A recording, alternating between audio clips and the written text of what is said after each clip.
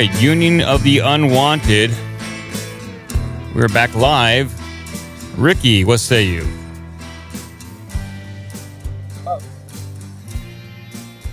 Can you dig it? Thanks for joining us for another episode of The Unwanted. This is truly one of my favorite shows, and I don't just say that because I host it with my friends Sam Tripoli, Mike, and Charlie's with us. Right, Charlie, welcome, Charlie. And so, yeah, we have a really special episode. Real quickly, go to the unionoftheunwanted.com. You can find links to all the spots. You can find our podcast because we're censored on some platforms, so you can find the ones that we are on.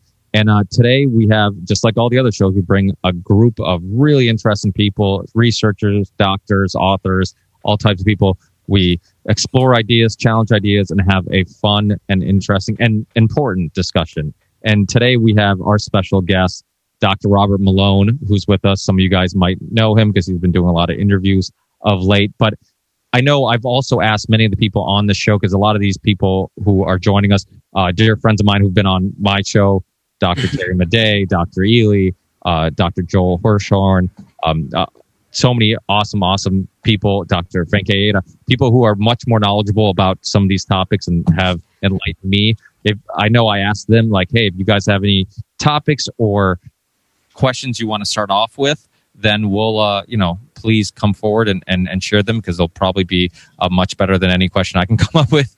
But real quick, for anybody who's listening who might not be familiar with yourself, Dr. Malone, can you give just a quick introduction of who you are and, just some of your history real quick?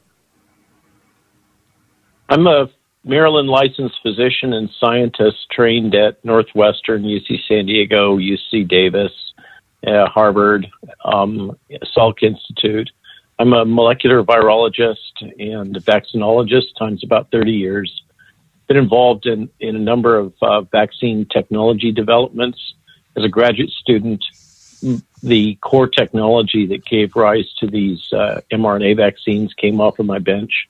But I've also had a lot of experience with other gene therapy-based strategies and non-viral delivery.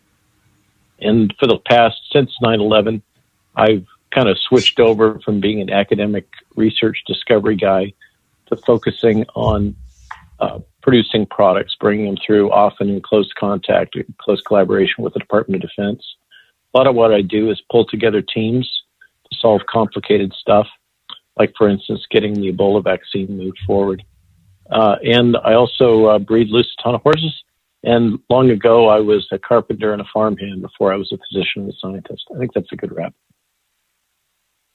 Yes. Yeah, a lot of people who are now starting to know your name, they know you as the inventor of the mRNA technology vaccine. So any of the doctors, I know I've talked to some of you guys via email prior to the show. Anybody want to start off first in regards to maybe a topic or question you might want to start off with?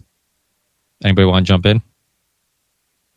Well, I think natural immunity is a really big issue, and the fact that it's not being recognized with regard to the COVID vaccines, and why people with natural immunity, why should they get a vaccine shot? So that's where I am on that issue. So you want to take that one up, Ricky? Yeah, you guys want to talk about that? You want to talk about, because there is a lot of controversy and conversations about, okay, what type of immunity is better, the vaccine or natural immunity? Some people are still confused about that. There's also some concerns about, taking the vaccine and then what it can do to your immune system to possibly make it even worse if you get the virus later. Can you kind of get into a little bit of that, Dr. Malone? Some of your opinions on that? So, Joel, thanks for the question. I don't know what your background is. Are you just kind of a common guy, or are you a doc, or where are you coming from? PhD. I directed a medical research program as a professor at the University of Wisconsin. But I would call myself a medical researcher, analyst, writer. Did you know my colleague, John Wolfe? No. Okay, good. Then we established that. So natural immunity is actually a hot topic right now. And Joel, I don't know if you saw the CDC slide deck that was leaked to the Washington Post last week. I think it was Friday. Did you get a chance to see that? I think so. Yeah. So did you see the slide in there in which the CDC is saying that the durability of protection from natural infection is about 180 days? Well, there are a lot of, I think, people who would disagree with that. I know, and there's other studies that disagree with that too, from reasonable journals. But that's the position that the CDC is apparently taking now, and you know, whether it's just convenient that they're saying that, or you know, coincidence or data manipulation or whatever. I don't know what to say, but curiouser that the durability of the Pfizer vaccine would be exactly the durability of natural infection. Joel, have you been following the work of Gert van den Bosch? Yes, I've read some of that. Yeah. Yeah. Well, I so think Gert CDC is just biased. Let's face the reality here. Yeah, I think all of us can kind of get on board with that, except for those that are on the inside and their salaries depend on saluting the senior management. Actually, that slide deck has a great example of that, Joel. If you look at the slide where they talk about the need for mask use, and what that slide shows is them, you can see it right there, them manipulating data, because they calculate the requirements and the impact to stop transmissibility to knock R naught below 1 in one of those panels, one of those slide panels. And what they do is they calculate it based on R naught of 5, which is for the rest of us that aren't wonky talking about biomedical cool stuff. What that means is an R naught is, in the absence of any other intervention, how many people would get infected if you were infected? How many people would you infect on average? And the R naught for the predecessor virus, the original virus, the original strain, is about 2.5, is what the CDC is now saying. And that was another one of the bombshells they dropped in this latest slide deck, is that the infectivity of this virus is about the same as the chickenpox virus, which puts it at an R naught of about 8. And when they ran their calculations, for some reason they only did it at R naught of 5, and they discounted the effects of natural immunity. So that gets back to Joel's point. But if you look at what their projections were, basically at an R naught of 7 to 8, no matter what we do, even if we had 100% uptake of these leaky vaccines and everybody did their absolute best and was at the top of their game with their mask use, we still could not stop the spread of the virus. At best, we would only slow it down. And that's now the CDC position. So that's why we've got, Aaron Burnett and others kind of having meltdowns on television, because they thought that they were told that these vaccines, there's clips of Tony Fauci saying the vaccines are 100% protective and 100% effective. And clearly that hasn't survived the test of time. Now, the nuance of what Joel's pointing out gets really complex when you think about the world of this excellent Dutch virologist that we both used to work for Solvay in the Netherlands, Solvay Vaccines. Gert is really at the top of his game, and he is on fire right now. But it may take a PhD to follow what he says. He's not super good at making things understandable. But the punchline here is that by vaccinating with a single antigen worldwide, trying to drive towards universal vaccination, what we're doing is training everybody's immune system. So it's like we're all being tuned to middle C. We're training all of our immune systems to respond to just that one thing. And the virus, meanwhile, it doesn't care. It just produces mutants. It produces tons of offspring. And if you put any kind of a selective pressure on it, it will learn how to escape that selective pressure. Is it today? Is it 3 months from now? Is it 2 years from now? It will happen. And since everybody's being trained on basically the same endpoint, once that virus blows through that, it's going to rip through all of us. And that gets to Joel's point, I think. I imagine that's kind of what he's driving at, is with natural infection, you're actually encountering the full breadth of the antigens in the virus. Right. Whereas with these vaccines, you're being tuned to one specific antigen, spike, and it actually, spike has some very specific areas that are responsible for the activity, to the extent that it exists, of these vaccines and controlling the virus. And so that makes it so that relatively modest mutations in those domains, this is the talk we use for regions of that protein, mutations in those that the virus will normally generate but will be selected for in the population are not that hard to come by. So what Gert is pointing out is that just based on fundamentals of viral evolution and viral biology and epidemiology, and I'm sorry, this is scary stuff. I don't mean to spook everybody that's listening, but Joel's nodding. Action. So, okay, well, this is spooky stuff for sure, Sam. Is that Gert's predictions are, and I'm inclined to agree with him, that by vaccinating everybody, we're setting ourselves up for kind of a ratcheting effect where we get more and more and more potent virus that's more and more able to escape mutations. And it will at some point converge, because all over the world, they're all using the same basic antigens. It's going to converge on a virus strain or a cluster of strains. They're going to be really potent, probably a lot more pathogenic, and able to escape vaccines. And then we're going to have a real problem. Because once you do that, as I was saying on the War Room on Saturday, you basically are in an arms race with the virus. It's already happening. There's a great little clip. If any of you look at What's-Her-Face, this Canadian woman that does these little YouTube clips, she's smart as a whip. And she just did one on, here comes the variants, I think is what it's called. And she just nails it. She's clearly been reading what Gert has to say. So Joel, I've kind of scratched the surface of the issues. Gert's point is that we kind of really don't have any choice. Well, we do.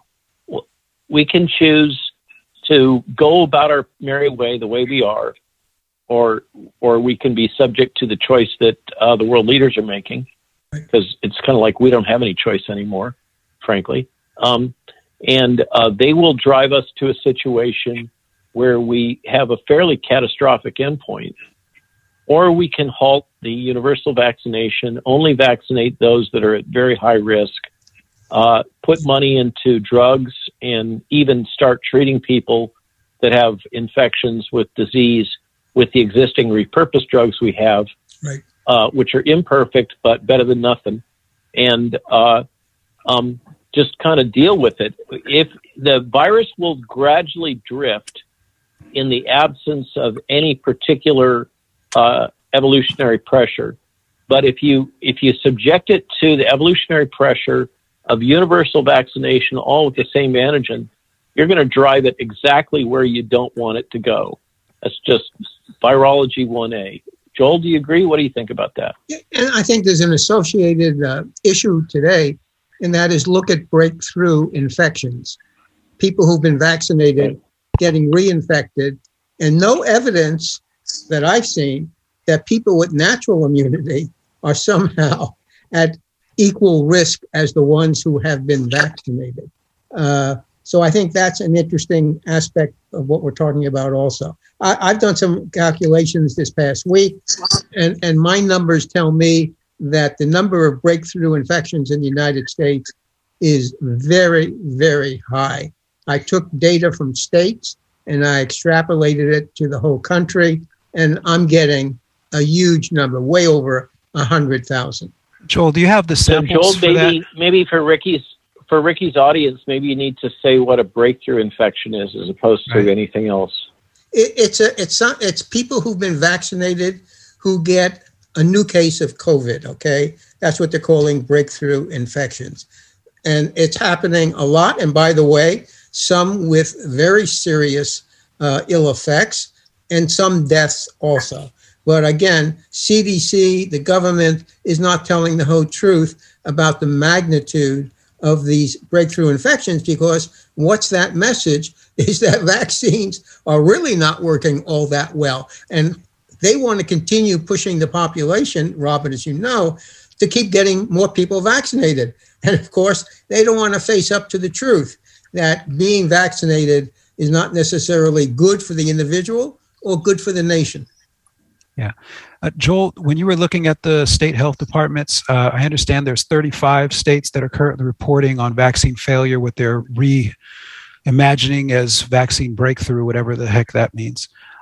My question for you is, have you seen the number of samples? Are they publishing the number of breakthrough cases out of how many samples they've tested for breakthrough? Because that's some data that the CDC is not publishing, and it makes it impossible to model what percentage of people likely in the country and the world are at risk for vaccine failure rates. Right. So they're not. So we're just seeing the hard case count, because I saw that there was over 150,000 reports of vaccine failure at the 35 states that are reporting this right now.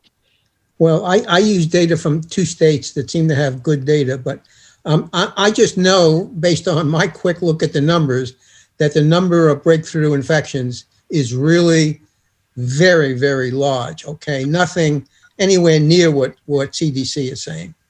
Yeah, Ricky, can I jump in on that real quick and just for your audience watching and everything? There's a couple of things about breakthrough that and I'm just going to keep using that term for the sake of the show, but understand that I consider it to be vaccine failure at this point.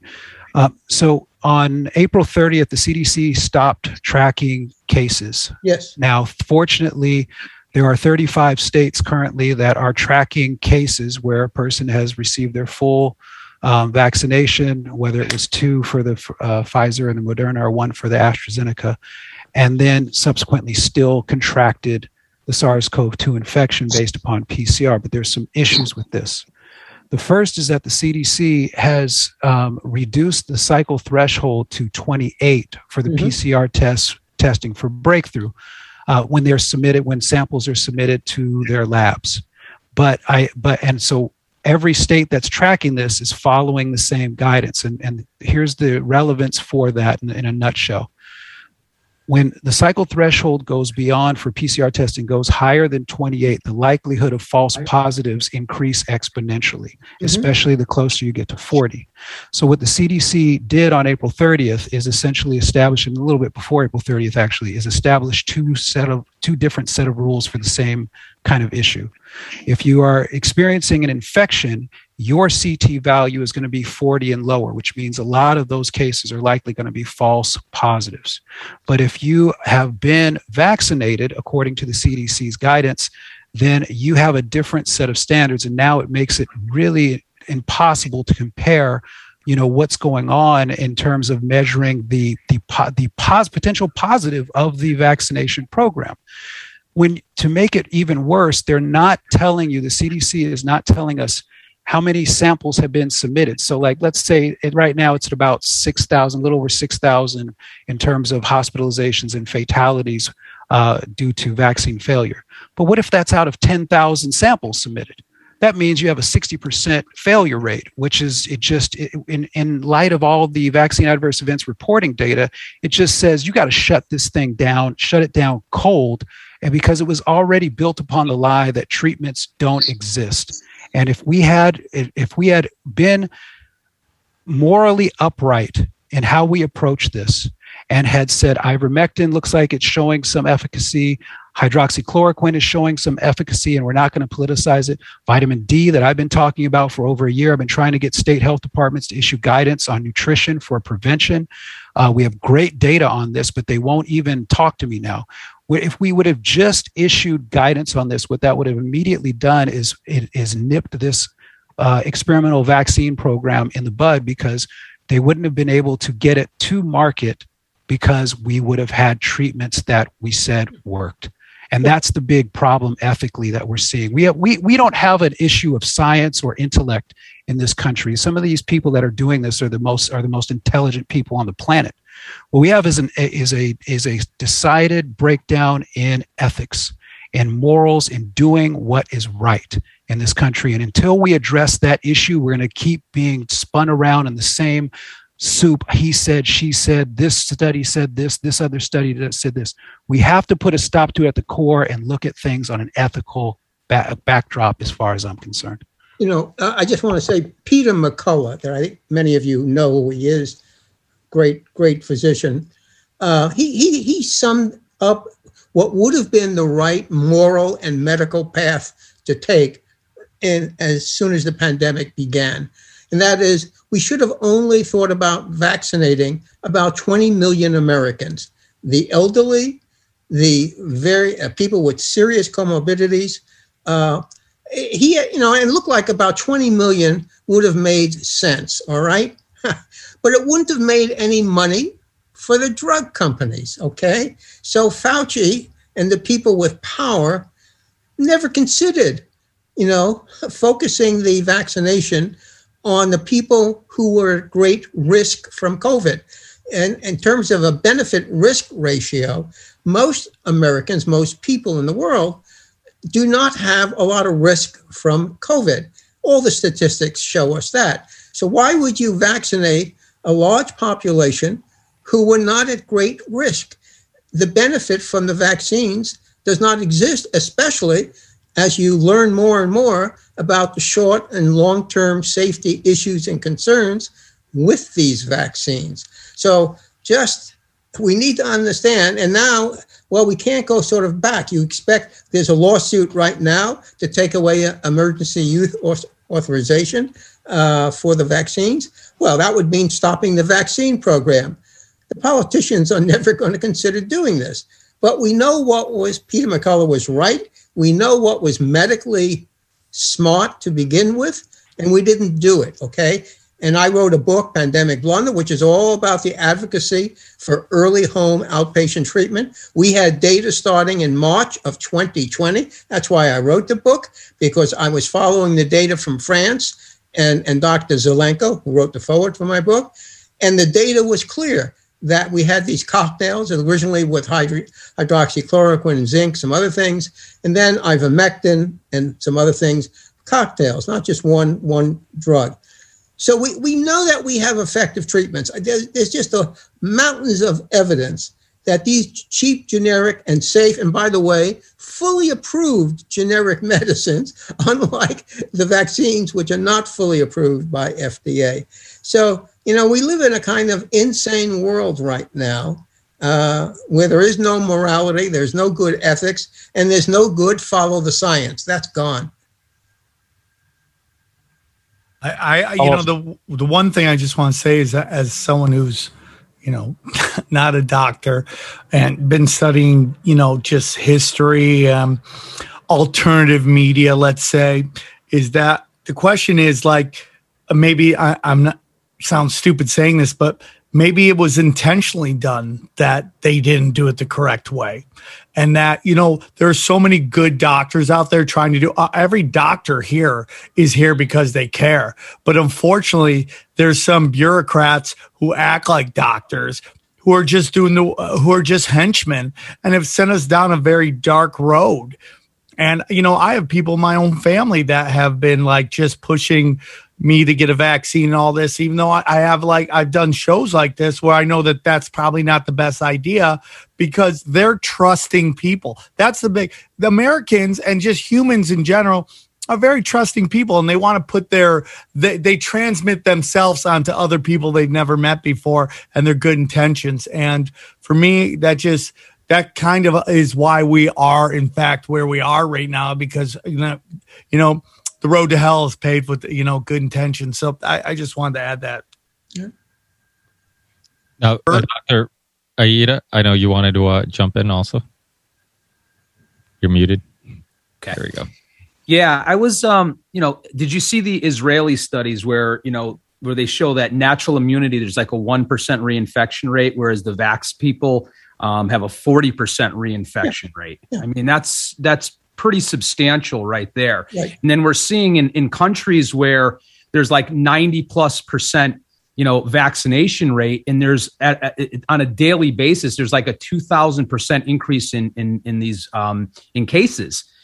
Breakthrough cases, as you want to call it, Iceland, Gibraltar, they showed, these are all studies that have been coming out, and you can look it up and all the information is there. And it's amazing that we are disregarding this, and that public officials are disregarding all this information, all the statistics. They're skewing it left and right. It's a complete travesty. I mean, I don't even know what to do anymore. I mean, in my practice, I've treated probably 36 cases successfully using, no drugs, just using all natural medicine. And people are, 3-4 days later calling me up, can I go back to work now? And it's pretty amazing. So I'm seeing it firsthand. And I'm not even using a lot of the drugs. I'm not using ivermectin or hydroxychloroquine. I'm using herbs. I'm using nutrients. We talked about vitamin D, zinc. Yes. I've put together multiple products with lots of different herbs, antivirals, and the faster you get these things into people, the faster it turns around. Right. And it's the same thing holds true. You have this convalescent plasma, and they're giving it like once the person's ready for a ventilator. These therapies need to be done immediately to stop the viral replication. Don't wait until the person's half dead and say, oh, okay, we're going to do this for you now. It's not going to work. So I've had patients wait too long to contact me. And I said, you're at the point where we're going to play some damage control here. But all the cases where people, I've trained my patients pretty well to, start their protocol, start getting their levels up, starting getting their vitamin D levels really high ahead of time. And honestly, if you have high vitamin D levels going into this, it's almost impossible to go through this through a major cytokine storm. That's what I've seen, because when you're vitamin D deficient, you're immunosuppressed, plain and simple. I agree. Yeah. So I know Dr. Malone has some comments, but also maybe we'll go to Dr. Jessica Rose, because I know Israel gets brought up quite a bit, unless your coffee didn't kick in yet.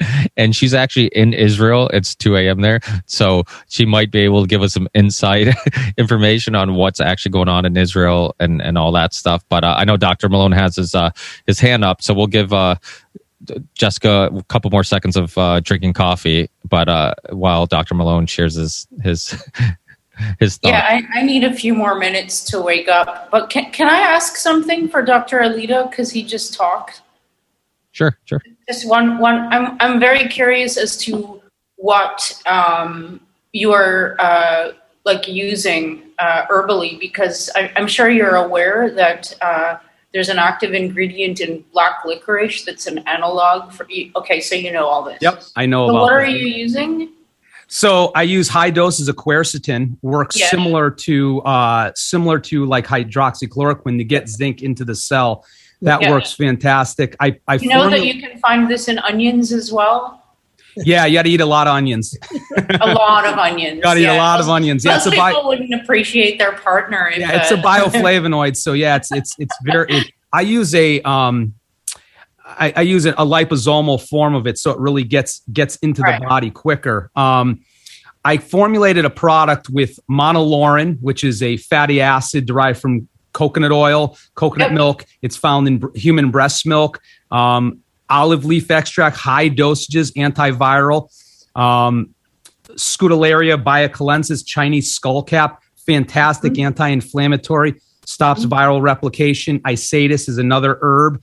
So I have a huge combination of products that I use, and I use very, very high dosages of vitamin D and vitamin A right at the onset. 100,000 to 150,000 IUs of vitamin A, 50 to 75,000 IUs of vitamin D for 4 or 5 days in the beginning. So that's been very successful with all that. I use a liposomal form of vitamin C that I find mimics intravenous, because when it's liposomal, you get almost 100% absorption. So what I'll do is I'll have patients take a gram, which is a teaspoon dosage, every couple waking hours for the first several days. after 2 days, they've gotten almost 30 grams of vitamin C into their body with no loose stools, no issues whatsoever, because it's liposomal, so it gets into the bloodstream and it doesn't stay hanging out in the digestive tract.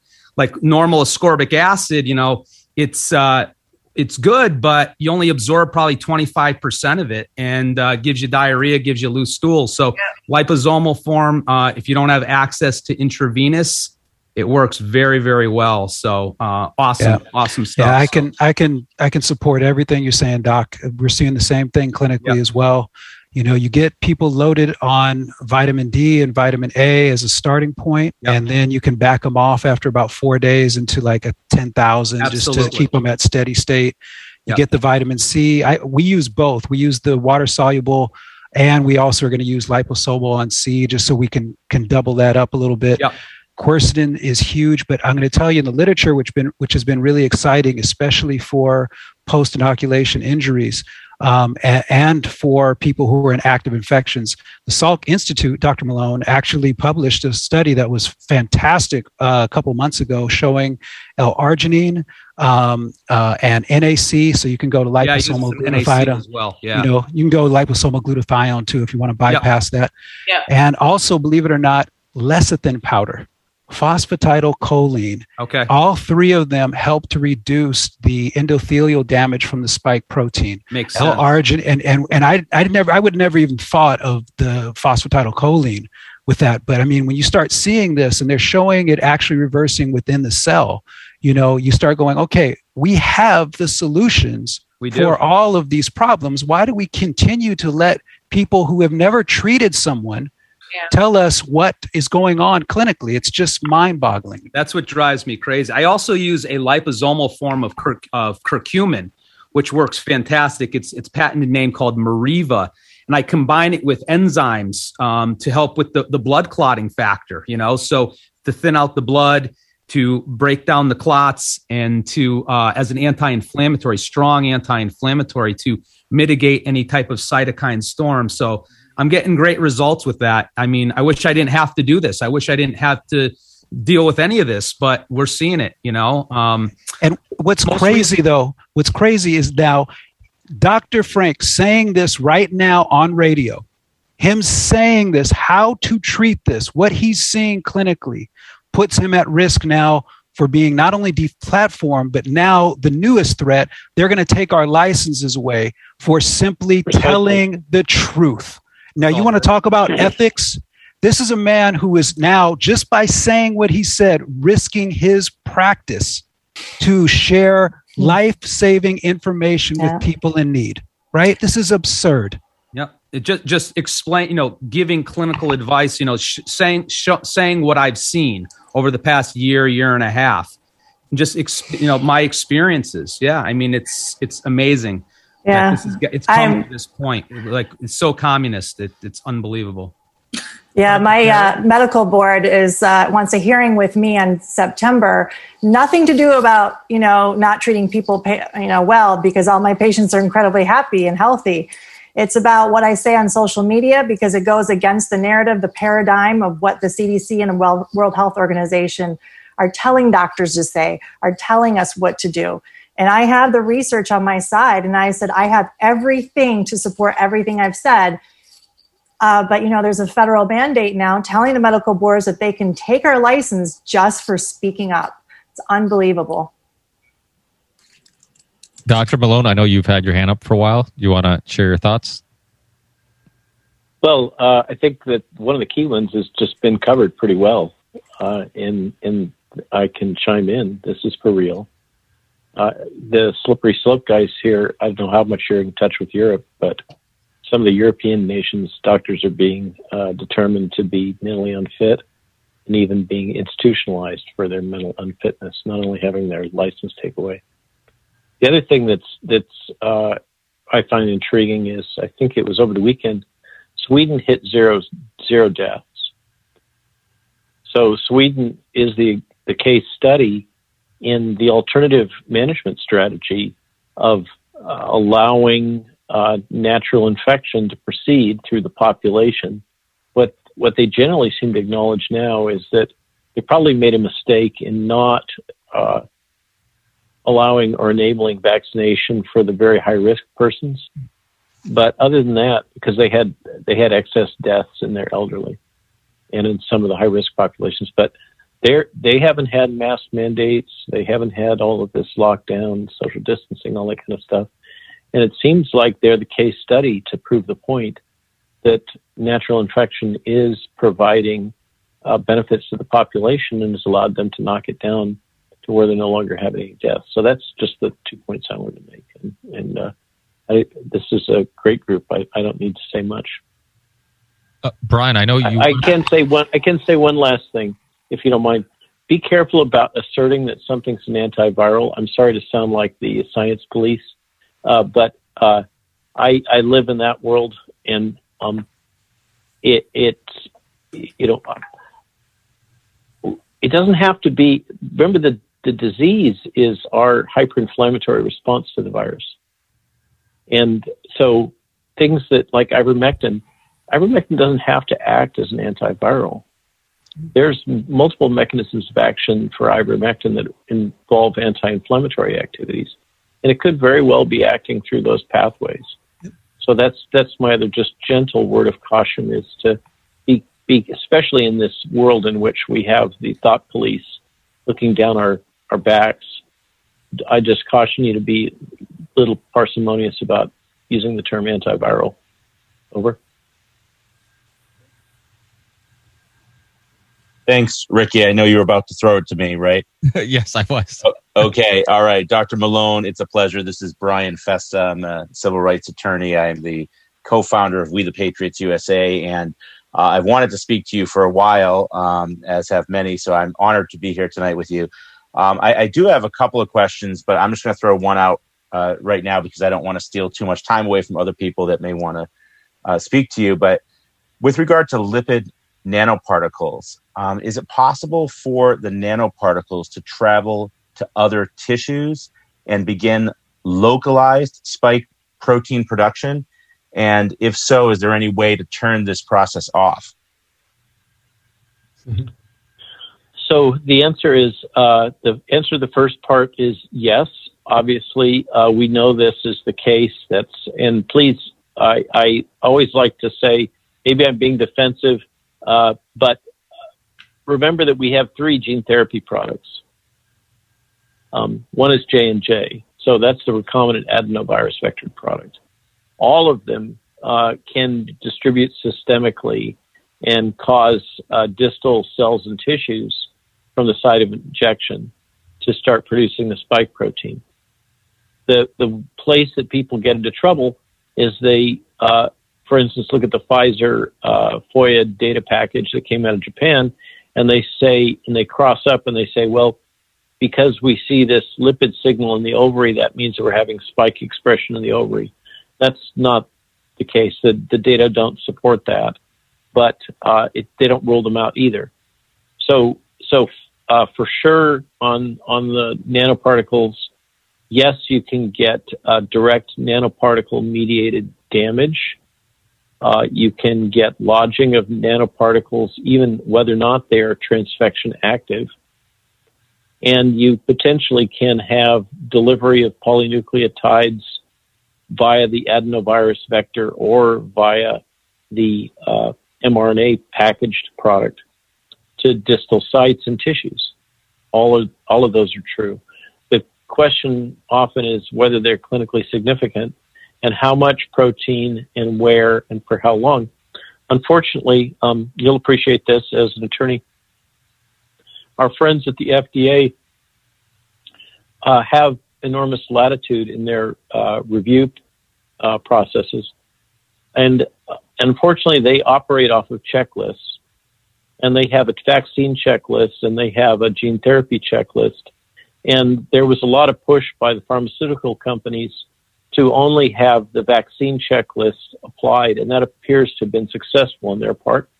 So what that means is they didn't do things like, they weren't required to do things like reproductive toxicology, genotoxicity, distribution, levels of expression, etc. In fact, at least in the Pfizer package, They didn't even use the final drug product. The FDA just gave them a pass. The regulatory failures here just go on and on and on and on. And it's one of your colleagues was speaking about just starting to touch on, the kind of is there a hidden hand here at a purpose? It's getting harder and harder to not go down that pathway of thinking about regulatory capture and commercial interests. And frankly, I think it's time we start using a term from Harry Truman. We've got rampant war profiteering going on. Yeah. And if I was an attorney, I would be looking back for precedent back then, World War II, and what happened with the War Profiteering Act. And that's really what we've got going on here in so many different ways, in my opinion. I totally agree with that statement. I totally agree with that statement. It's very interesting as you talk to some people about this vaccine and these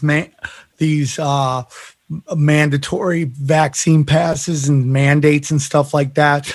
I call it safe danger versus real danger, right? And these safe danger, you have all these people creating content. They're talking about the military industrial complex, corrupt politicians, and it's so easy for them to talk about that. But the minute you try to talk about, is there an invisible hand in the medical community?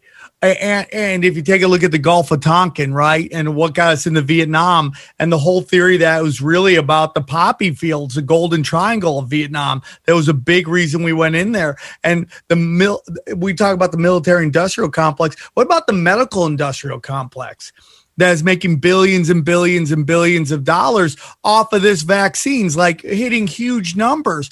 Why wouldn't that be? And how some people can see corruption and conspiracy in the media, in government, in the war, but it can't possibly see that there could be an invisible hand involved in what's going on with this is really mind-blowing to me.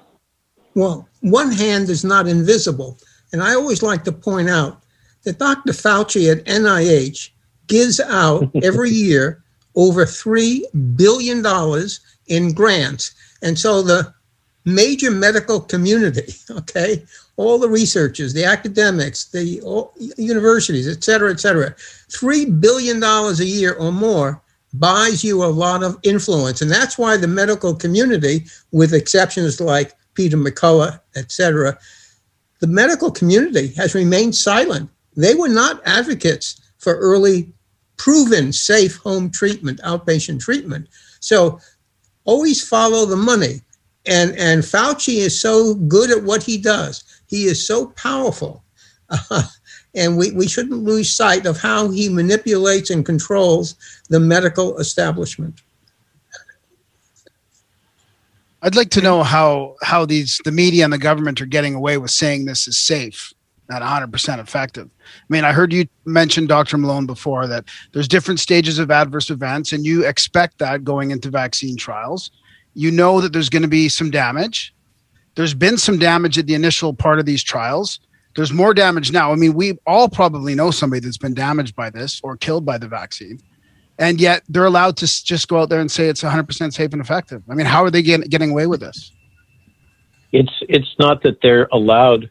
It's that there's a huge infrastructure now. This is not conspiracy. I talked last time about the Trusted News Initiative. Now we have a variety of funding mechanisms that are launching these, for instance, fact-checking organizations that are run by people that don't even have an undergraduate degree. But they have no hesitancy slandering me or a bunch of other people. By the way, I just wanted to mention Peter McCullough. For those who aren't aware, I think Baylor is suing him for $1 million+ and forcing him to sever any ties. And their primary complaint is that he's identified himself as some way affiliated with them. There's been some edict come down over the last 2 weeks. I've seen academics again and again and again severing ties with third parties as consultants or whatever, because they've been told to do so by their institution. There's some big pressure coming down, and then there's all of these media tools and big tech tools that are being applied like never before. And of course you're aware of what's going down in Australia now. The troops have been called out to reinforce quarantine and insist on the jabs. It's hard not to get grim here. I'm really not very sanguine. I'm doing everything I can. I don't know if you saw the podcast that I did on, I get no end of grief for going conservative media, but nobody else wants to talk to me. But so I was on War Room on Saturday and with Navarro, and we laid down some heavy stuff. We've written an op-ed now, and we're trying to get into the Wall Street Journal. I don't know if that's going to happen, but the tools of suppression of discussion and information that are being rolled out are profoundly powerful, and they're backed by money. And this sense of grievance, the language that there's the dirty dozen and these people are responsible for deaths, and that the unvaccinated are the responsible for the deaths. This is not going anywhere good. And then icing on the cake was this recent thing about pulling physicians' licenses. And let me just who's gonna determine what's misinformation? I mean, the CDC stuff that's being pumped out, and the NIH flip flops like a fish on deck. And Tony and now they've rolled out Grandpa Francis Collins is kind of doing his priestly thing now, saying go, thou shalt go get vaccinated. And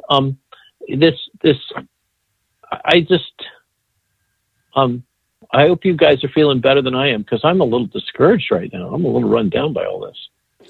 No, you have every reason to be concerned and to be afraid. I just want to touch on what you just said about this coordinated effort, and that this is not going anywhere good. It's not.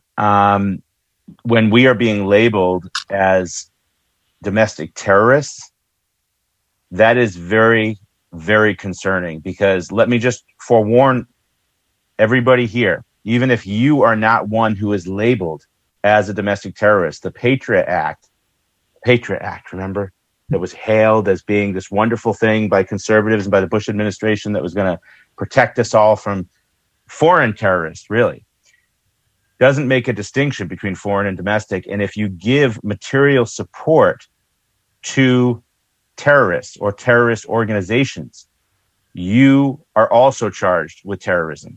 So if you're giving support to someone who, say, was at the Capitol on January 6th, or one of these doctors that spoke out that was arrested, and I'm not going to mention names here, you know who I'm talking about, people that are supporting, whether it's monetarily or giving other material support, can also be labeled as terrorists. And that's how they cast the wide net. So be very, very careful. I'm not saying don't support them, because you're supposed to be innocent until proven guilty. Supposed to be innocent until proven guilty in this country. So nobody has been, just because you're charged with terrorism doesn't mean you're a terrorist. But if they're ultimately convicted of a terrorist, and then the FBI goes back and finds that you gave material support to them, you can also be convicted of terrorism. So I want people to understand what's at stake here. Doesn't mean we should back down. I'm not backing down. All right. Yeah. I'm not backing down for anything. Okay. But I'm just letting everybody know that. Yep. Tim, I know you've been waiting, and then Lindsay can go, and then I'd like to go back to Dr. Jessica Rose. Cool. Dr. Malone, thanks for being here. Also, I want to thank the other docs for, putting your license on the line and actually helping your patients with vitamin A and vitamin D, quercetin, zinc, and the things that we know are very effective and are inexpensive and, can basically put the world back to work very quickly, stop the suicide, stop all the unnecessary deaths. I think the death toll's up to 20 million extra people have died of starvation in the world in third world countries because of COVID supply chain delays. So the solution's actually worse than, I don't even think I would call it a problem. But What I want to talk about, because I'm a health coach. My company's called chemicalfreebody.com. I'm boots on the ground. I'm talking to people all over the world, and people are calling me every day, and they're very concerned about, like, Tim, what do I do? They're not only concerned about their health. Like, I had a guy call today, and he's concerned about the Delta variant, and he's like, what do I do with friends and family? And they're really into fear mode. So my little talk here today, I want to share some stuff with you guys and give, hopefully, even you guys that are on here, to get excited, okay? And we can't be in fear mode, because that's exactly where the establishment wants us, okay? We are still in the driver's seat because there's a lot more of us than there ever will be of them. That's from an old Charlie Daniels song, right? So I grew up redneck, Eastern Oregon, hunting and fishing. I'm probably read at a 5th grade level. So what you guys are doing is awesome, because there's a lot of people that understand it. But when the average person starts hearing mRNA and shedding and all this stuff, and then they see the news and they hear little bits from people like us, and they get confused, and a confused mind does nothing, or they get into fear mode. And at the end of the day, they end up getting the vaccine, or they're wearing the mask. Okay. But it also, they're getting the mask and the vaccine. Why? Because they believe in public health. Right? Whether you're getting a vaccine or you're not getting a vaccine, both these people still believe in public health. And I think that's where we need to meet together today, or mask and anti-mask, right versus left. We have to come together, and we have to unite as working people. That is the solution. So earlier, somebody was talking about why are we where we're at today? Why are they pushing all this stuff when we could be doing vitamin D and vitamin A? Well, the real problem, one of the two big real problems, is that big pharma, single molecule drugs, they're going out of business. I mean, I looked up Pfizer, and in 2011 till 2020, Pfizer's down $24 billion. So big pharma is going out of business, because when they patent a molecule, it takes them on average $5 billion and about 13 years to get that through all the testing. Then they've got 7 years left of patent life to make money, and then they run out of patents, and then you can get hydroxychloroquine cheap because it's generic now, right? But what is growing? Vaccines, 17% growth per year. It's a very profitable business. Testing is less. And now, thanks to Operation Warp Speed, pretty much no testing. And then boom, they're going to have, 19 years of patent life. Right. And in 1986, because of that act, you can't sue a vaccine company. Right. So this is where they're at. It's like, if average people might not understand mRNA and shedding all this stuff, but we can understand that big pharma is going out of business, and our government bailed them out. That's number one. Number two is that we have already been here before. We had urine and feces in the streets, and we had dead cows in the water at the turn of the century. And it was the women's labor movement, a working class movement, that got the plumber and the sanitation worker and fought for the 8-hour workday and got children out of the workplace and cleaned up the working environments. And that's, if you look at infectious diseases from 1900 to the mid-50s, they were gone about 96, 97%. Measles is an example. The measles vaccine came in 1963. So was it big pharma? No, it was the freaking working class movement. And what do we see now? We see urine and feces, and now needles in the streets, and a bunch of masks and stuff. So we have to move beyond this left-right narrative. And all of us on this call today need to come together in a movement, which we already have in place with Truth, Freedom, and Health. I don't know if is anybody here familiar with Dr. Shiva Ayyadurai and the movement for Truth, Freedom, and Health? Probably most of you, hopefully. That is a working class movement. We have the plans to take down the Death Star. We just need bodies. We need trained warriors. And that's what we're doing over here. We're training people, getting people educated on the real problems and the real solutions. And it's a bottoms-up movement. We can't wait on billionaires, left, right, politicians. It's never going to be the solution. They've never bailed us out. It's a working class movement. So I invite everybody going to truthfreedomhealth.com and joining the movement. And for those of you on here, you guys should all become leaders, and get involved, because we can connect together. And this thing can be over very quickly. That's why I don't want people to get all freaked out. But the fear kind of will move you to do something.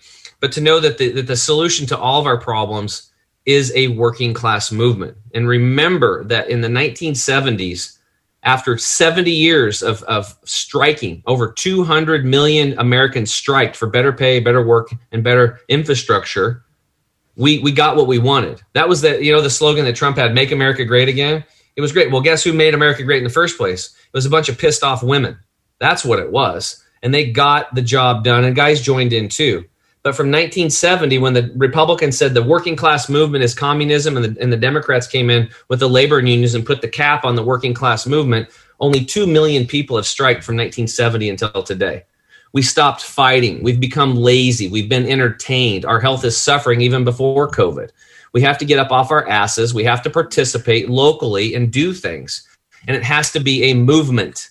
It has to be a movement. It can't be just sending money or voting Republican and Democrat anymore. That is a broken frickin' system.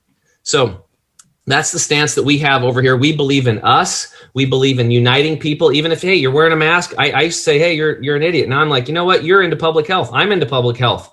Did you know? And then I explained public health to them and how the women's labor movement made public health good because of infrastructure. It's infrastructure that's directly related to public health. And right now, America has a D- in infrastructure, and we have terrible public health. So what these doctors are on here doing today is great. Vitamin A, vitamin D, helping people. This is the hope. I mean, we don't have to worry about COVID. We have to worry about our government. Okay, that's it. So they need to be replaced. We got to get rid of these jackasses. And there's one solution to all this stuff. It's a movement. And I suggest everybody join. Maybe Sam can chip in on this. I agree. I'd like to throw something out there historically to support what you're saying, Tim. One of the most successful strikes in American history was the Montgomery bus boycotts. And what we're at a precipice right now, especially with Joe coming out and saying that he feels like he has the power to impose a mandate upon all federal employees. We saw that the United States Postal Union disagreed with that. And I think what it's going to take is our unions of people coming together and striking again and saying, no, you don't get to tell, you don't own our body. That's stopped on June 19th, 1865. Ownership stopped then. We're done with that. We will decide what's in our own best interest. And if you've produced a great product that is safe and truly effective, you're not going to have to worry about mandating it. Everybody's going to want it. But the problem is they haven't produced that product. They've produced something that's far more insidious, far more sinister, and is lining their pockets. And all you have to do is turn to Forbes and see that Pfizer reassessed their earning potential this year. Went from $25 billion to $33.4 billion. All right. Now, where did that extra $8 billion come from? The American taxpayer. All right. That's where that money came from. The American taxpayer who's paying that bill and no ROI on any of those investments. All right. Awesome. Thanks, brother. You know, one thing I always tell people when they ask me about the shots and stuff is like, I just say, hey, look, let's use common sense. Ask the doctor, what's the ingredients? Like, what's in it? Are you going to eat dinner or drink something out of a can if you don't know what the hell's in it? Well, unfortunately, a lot of people are doing that today because we believe there's somebody behind it. But the reality is what's the ingredients? And if a doctor starts, getting fishy on that or getting upset, what do you don't trust us? Then you don't want to deal with that person. You want to deal with the doctor that's like going to look up the ingredients yourself. What's in it? Like, I'm not putting anything in my body until I know what the ingredients are. And period. With that said, Dr. Jessica Rose has done some amazing job analyzing the VAERS database. And would you want to jump in, Dr. Rose? Yeah, sure. I wouldn't mind. But on what you were just saying there, Tim, I actually think that's one of the biggest problems because people don't seem to care what the ingredient list is. I mean, a lot of people do. Probably all of us do. But, I mean, that's exactly it. And the other problem, I would say, is a lot of people don't know that they should ask because they have this inherent trust in these authorities. So, yeah, I don't know. It's really weird what's happened here to me from a psychological point of view. It's like a huge majority of people have been hijacked. It's weird. Yeah. So I don't know what I should talk about. I just sent you, Ricky, a few figures which were compiled by Rafi Zioni, who is he's an important guy working in a small hospital here in Israel, and he is one of our, I guess, Israeli freedom fighters.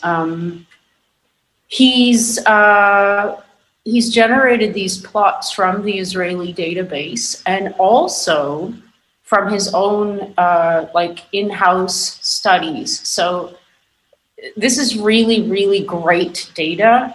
It's very reliable. He's a virologist. He's long been a virologist. I've spoken to him at length, and he's actually a wealth of knowledge. So, yeah, you guys are all privy to this. Welcome to see them. Some of the plots are kind of mind-blowing. And one of the most, there's two most interesting findings that have come out of the data. One is that the majority of people who are being hospitalized here now are the ones who have been vaccinated. And this is in the context of the so-called Delta strain. We can talk about that because I don't know what the hell is going on there. The other thing that's really interesting is that the rates of, infection, or the case rate, I suppose, which, by the way, this is all based on PCR, but I'll tell you something about that in a sec. They're much, much, much higher in the well-to-do communities in Israel. So we kind of have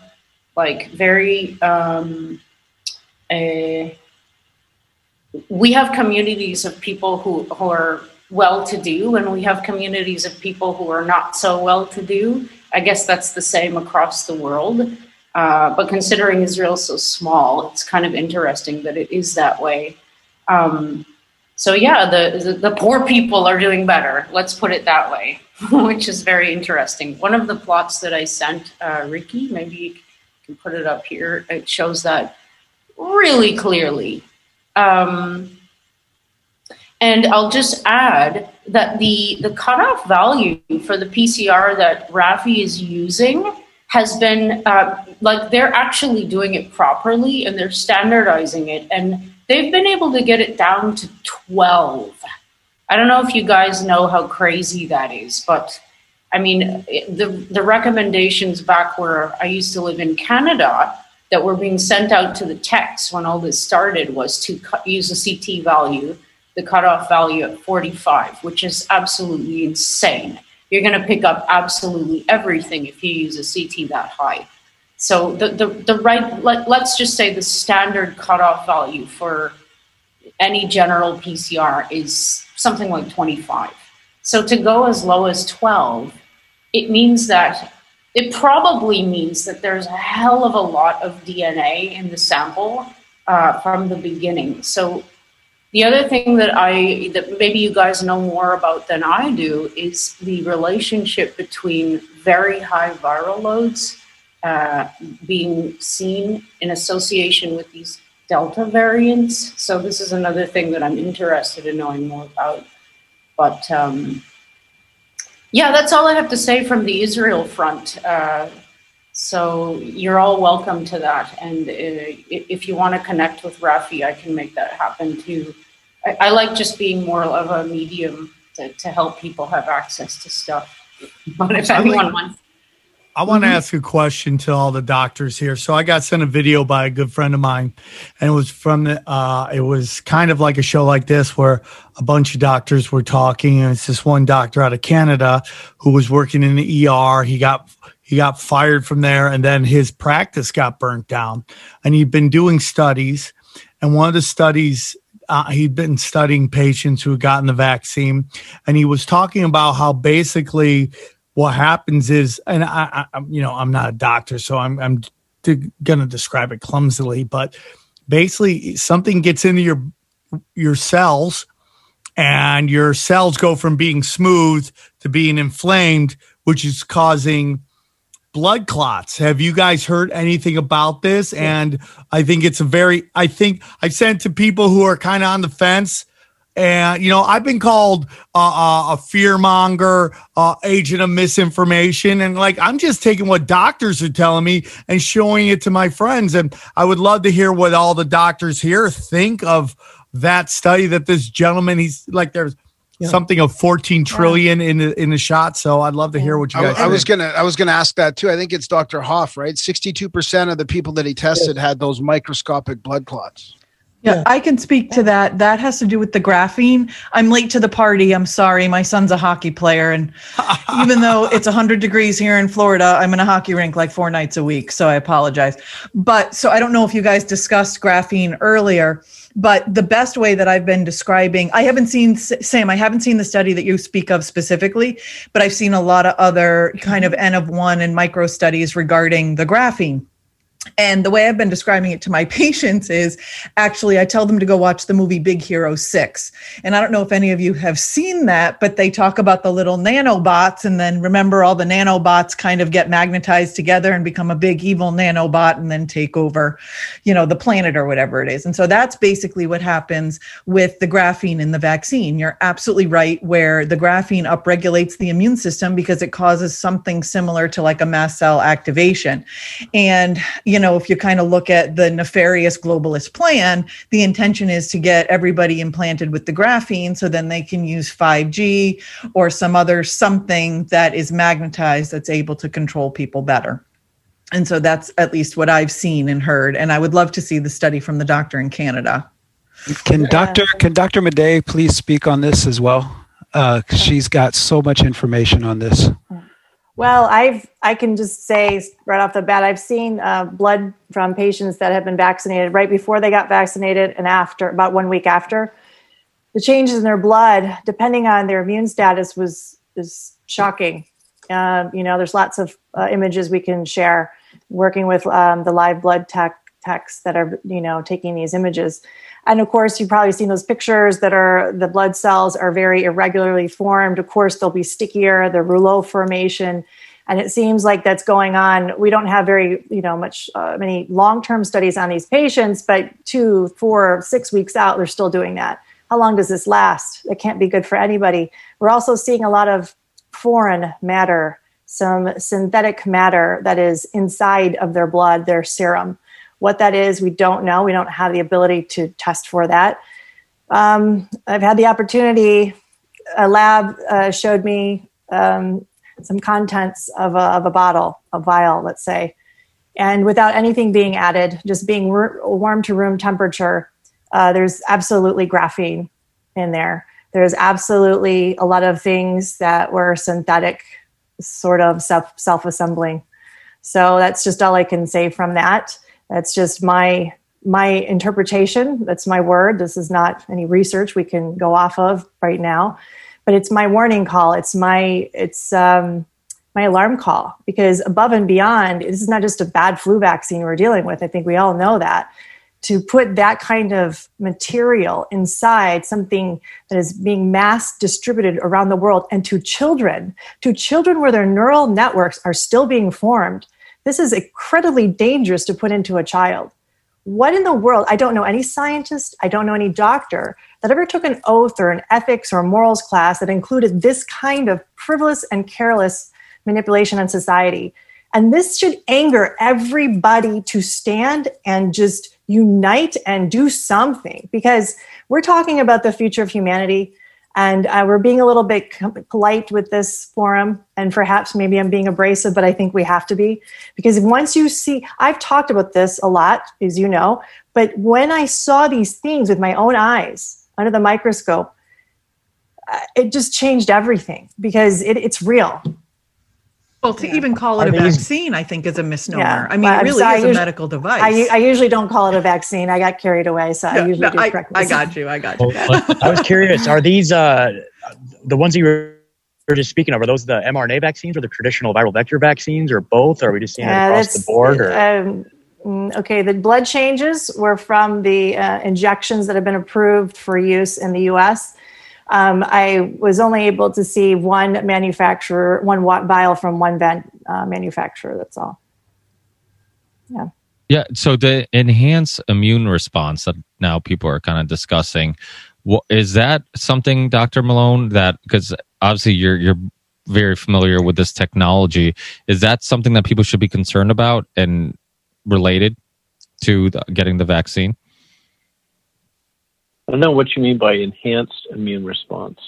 But I just wanted to loop back the blood changes that were referred to in terms of the coagulopathy. Those are elevated D dimers. That's what that data is. And yeah, I've run into that before, that it's about 60% of vaccine recipients have elevated D dimer. Elevated D dimer is a sign of microcoagulation, and it's very commonly elevated in the disease itself. So that's I think what those data are that you're referring to. What Carrie may be seeing, and I would suspect that so it sounds like what she's seeing would be called flocculation. And flocculation for sure is a problem, particularly when there's temperature excursions. And these the mRNA formulations are prone to flocculation and precipitation, and that may be what she sees. I don't know. The graphene story, I'm sorry, Dr. Kendra, there's two papers out there about graphene use as potential adjuvants. I get this question all the time about graphene, and all I can say is that I'm not aware of a clear disclosure about the contents, the components that are in the final preparation. And so when I'm asked, is the graphene there? Is it a contaminant? I always have to say I can't respond to that because they're not disclosing what the true formulation is, what the constituents are. They're not even providing that in the IND package that I've seen. I just don't know what to say. If there is contaminants like that, that would be called an adulterant if it's not otherwise disclosed on the label. And that would be subject to an audit and should be audited. I think that this is another regulatory failure. There's so many people that feel that the graphene issue is substantial that the agency, it feels to me like it owes us the diligence to at least provide an audit and the audit trail details about the composition and whether or not there are adulterants. And why would 40%? We can't even get an audit on on the crooked election. I mean, we're going to get an audit on a toxic component that people are lining up for. I mean, we don't have to go through how the whole system is broken. Yeah, so I didn't finish answering Ricky's component, but Dr. Early, who's been very eloquent, has got some comments to make. Oh, well, Dr. Malone, I just wanted to. I've never been early, only accused of being fabulously late all the time. Ely, I apologize. Yeah. But one of the my things, eyes are not that great, and the typing is small. Ditto. Now we've all seen the Pfizer contract that came out, right? We saw the Pfizer contract that came out last week. If you haven't seen I that, didn't read it though. If you haven't read it, there's a synopsis. I'll find it and put it in the chat box for everybody. There's a synopsis that was really well done, but it confirmed that countries that enter into a contract for this biologic cannot test the biologic independently to confirm what is in it. Now, that doesn't concern you a little bit, right? Let me go pull it real quick. I'll put it in the chat. But that blew my mind when I read that. Yeah, I believe you. Pfizer has basically taken, in my opinion, the regulatory capture toolkit that they've developed here in the States by working our legislature and the FDA, and they've now turned it on the world. And they've bought the Israeli database. They made a deal with BB, and they're just gradually going through country by country. And it's play our game or forget about getting our vaccine, and you have to abide by our terms.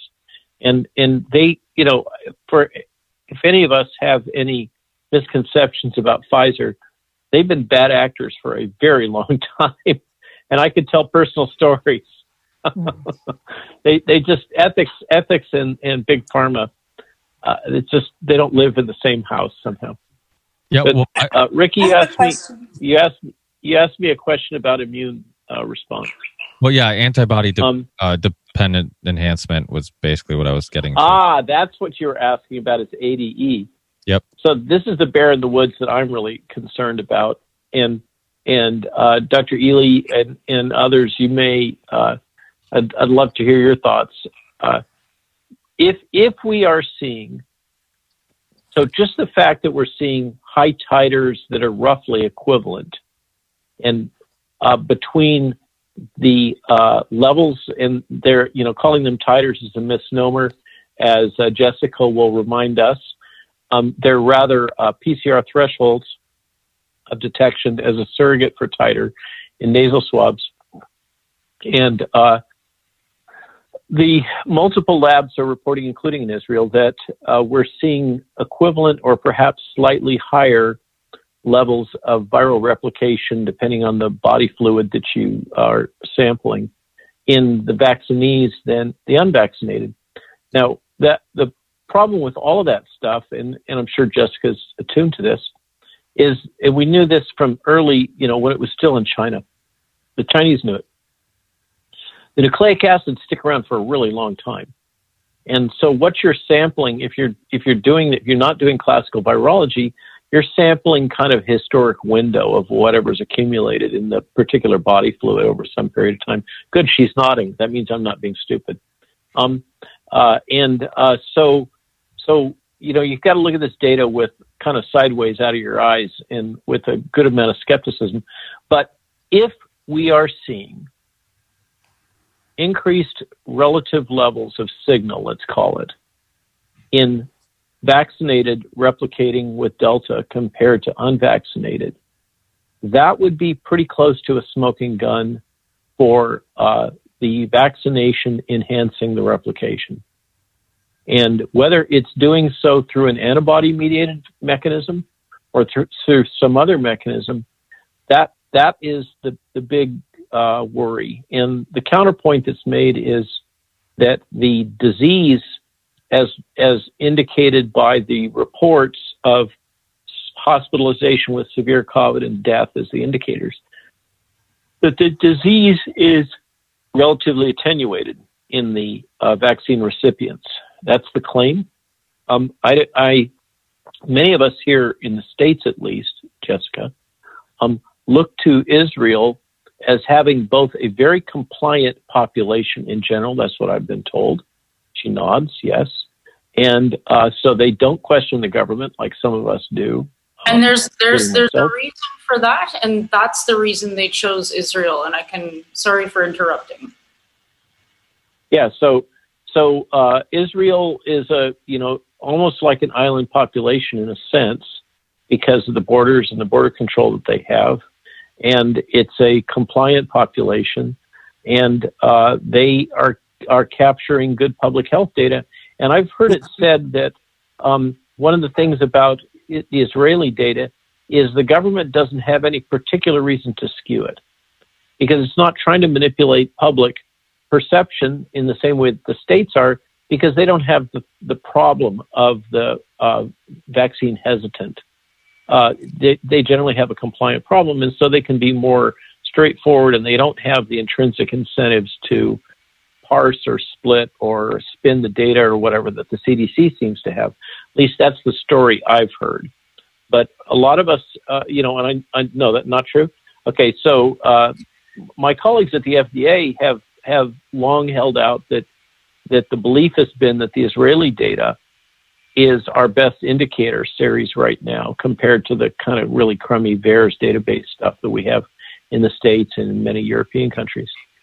So we've been looking to you guys, and I would, if I can just lobby for a moment, Jessica, to your esteemed colleagues before they get their practices burned down also. If what I would really, really like to see are data from 3 groups: unvaccinated, vaccine recipients, and the vaccine recipients split as 2 cohorts. Last dose less than 6 months, and last dose 6 months or greater. Because if we're having the vaccine poop out at 6 months, which is what everybody's saying, the protection is dropping at 6 months. If we are seeing ADE, it often will emerge in the waning phase of the vaccine response. Yeah. And so what we might see is if we split those data from the vaccine recipients by time since last dose, we might tease out a subpopulation that would show a higher level of replication in those that had received vaccine at greater than or equal to 6 months prior. Am I making sense? Yes, totally. I'll ask Rafi because I think he can just make that plot like if I ask him.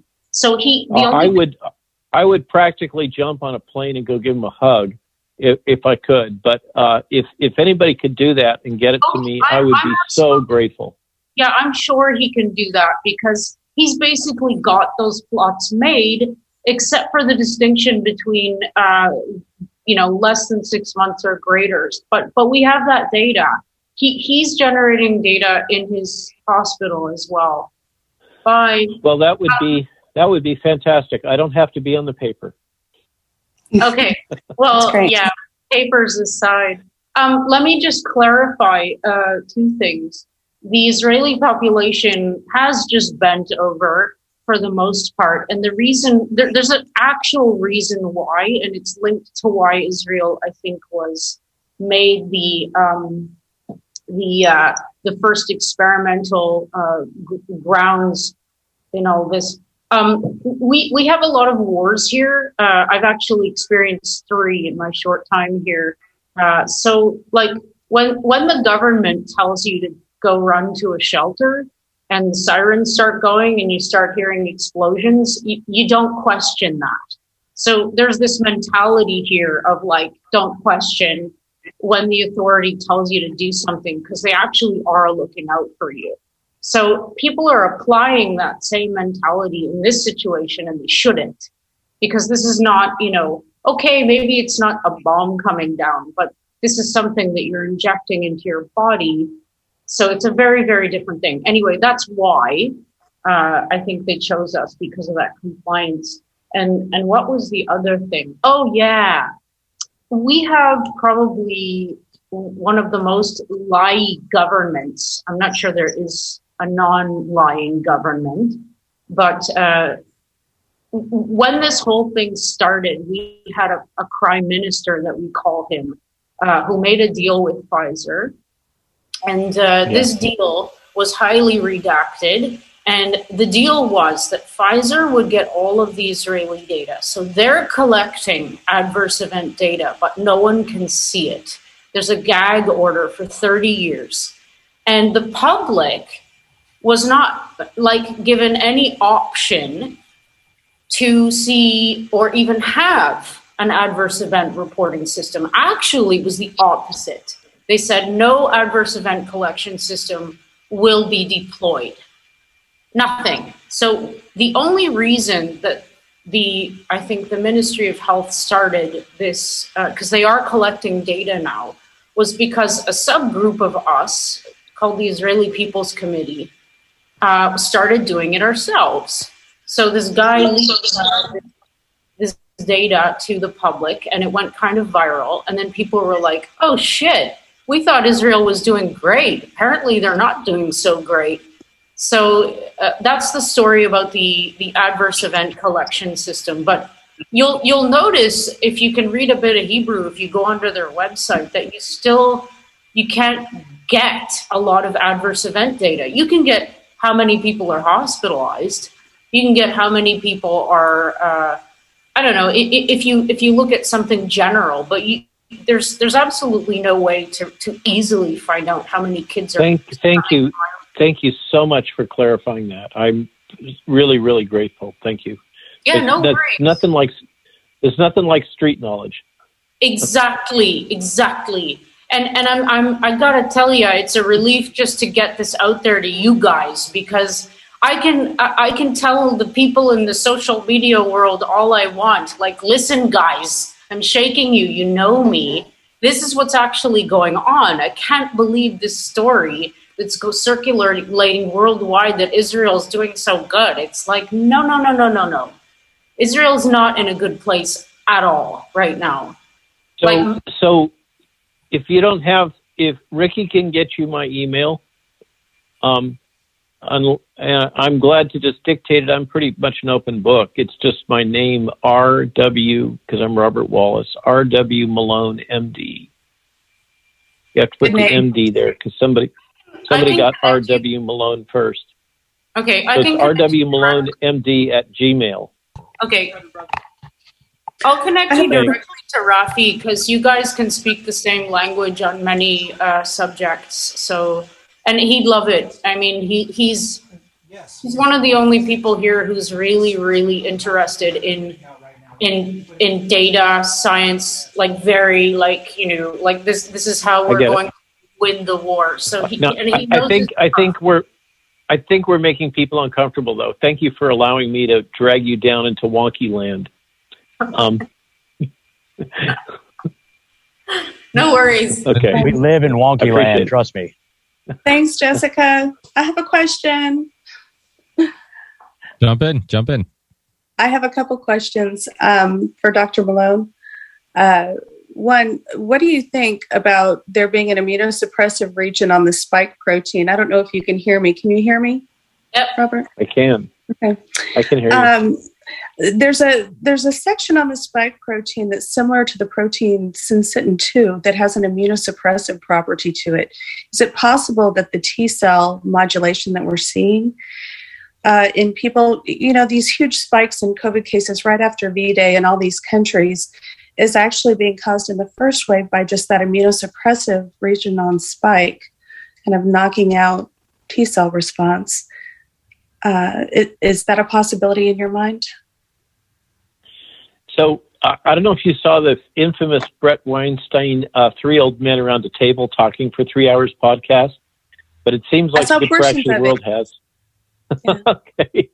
Well, so you may or may not recall the part where I dropped the bombshell that I had notified the government that spike was biologically active, and they chose to disregard that. So that the specific papers I was citing to them, to the FDA, had to do with the known effect of spike activating the NF-kappa B signaling pathway. Okay, so that's been documented quite a long time, and that spike also activates COX-2.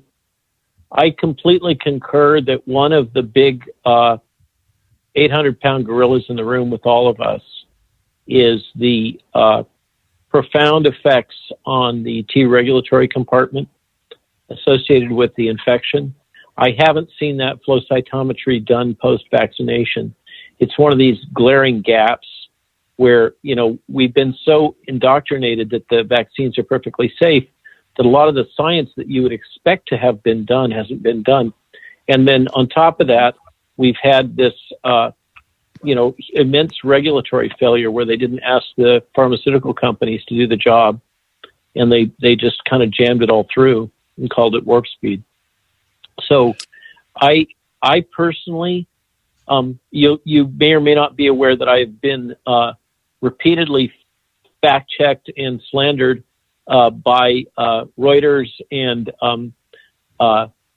a company self-funded by somebody's father called Intelligently AI, which seems to have a particular, various words come to mind, something to do with male anatomy, concerning their need to put me down. But so Reuters asserted that the spike is not toxic and that I was a liar. That's clearly not the case. I think we're all on the same page. And almost, we learn more and more and more about the activity of this molecule. And just from fundamentals, I can't see how one can't conclude, given that the common variable between the adenoviral vectors and the mRNA vectored vaccines and the disease, the virus itself, is this particular protein.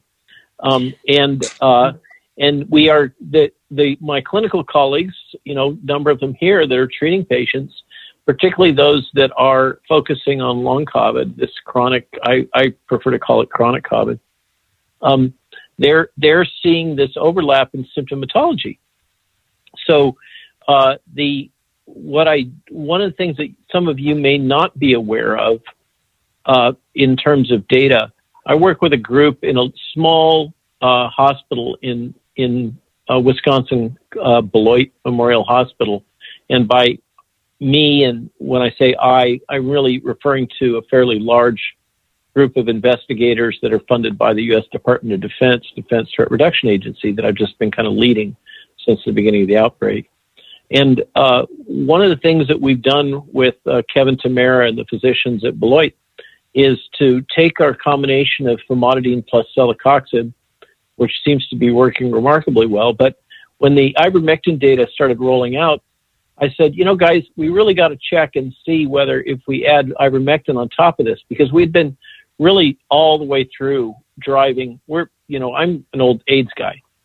So I remember David Ho and all of that and the need for multi-drug strategy. So I thought, well, why don't we try ivermectin on top of this?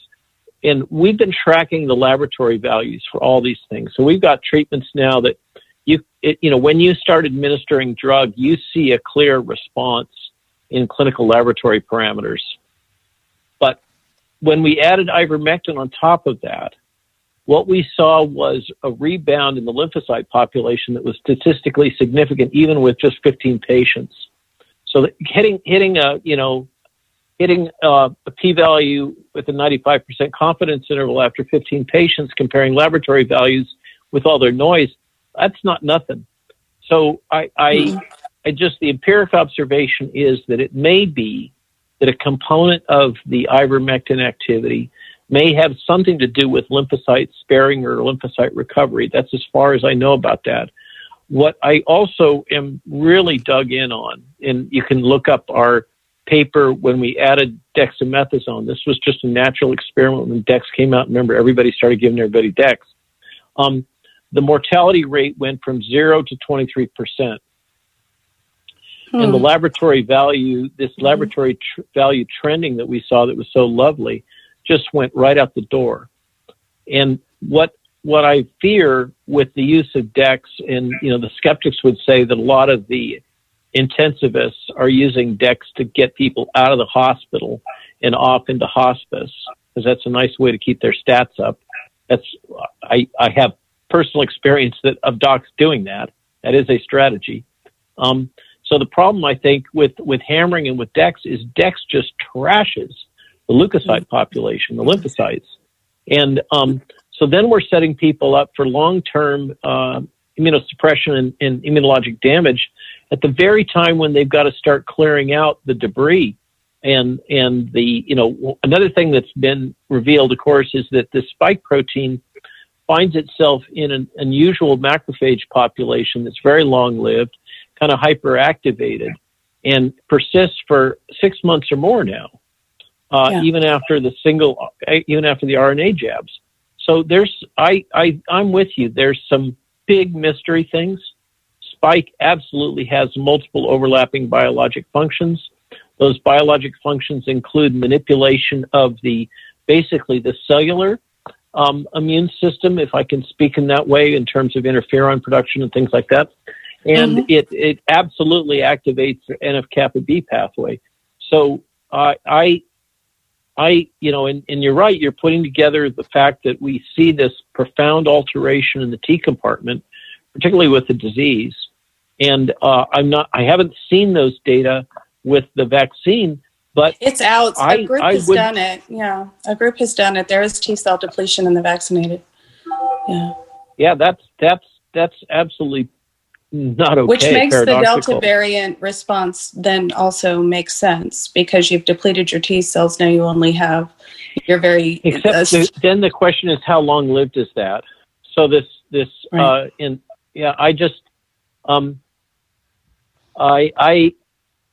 I am worried about antibody dependent enhancement.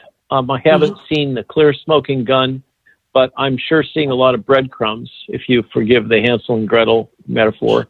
They all lead towards the witch's house. And I agree with you that spike is a bad actor, and it has multiple biologic activities, and some of those involve modification of inflammatory responses. And I'm pretty well all in with Gert van den Bosch about what's happening right now with the mass vaccination campaign. Now, thank you.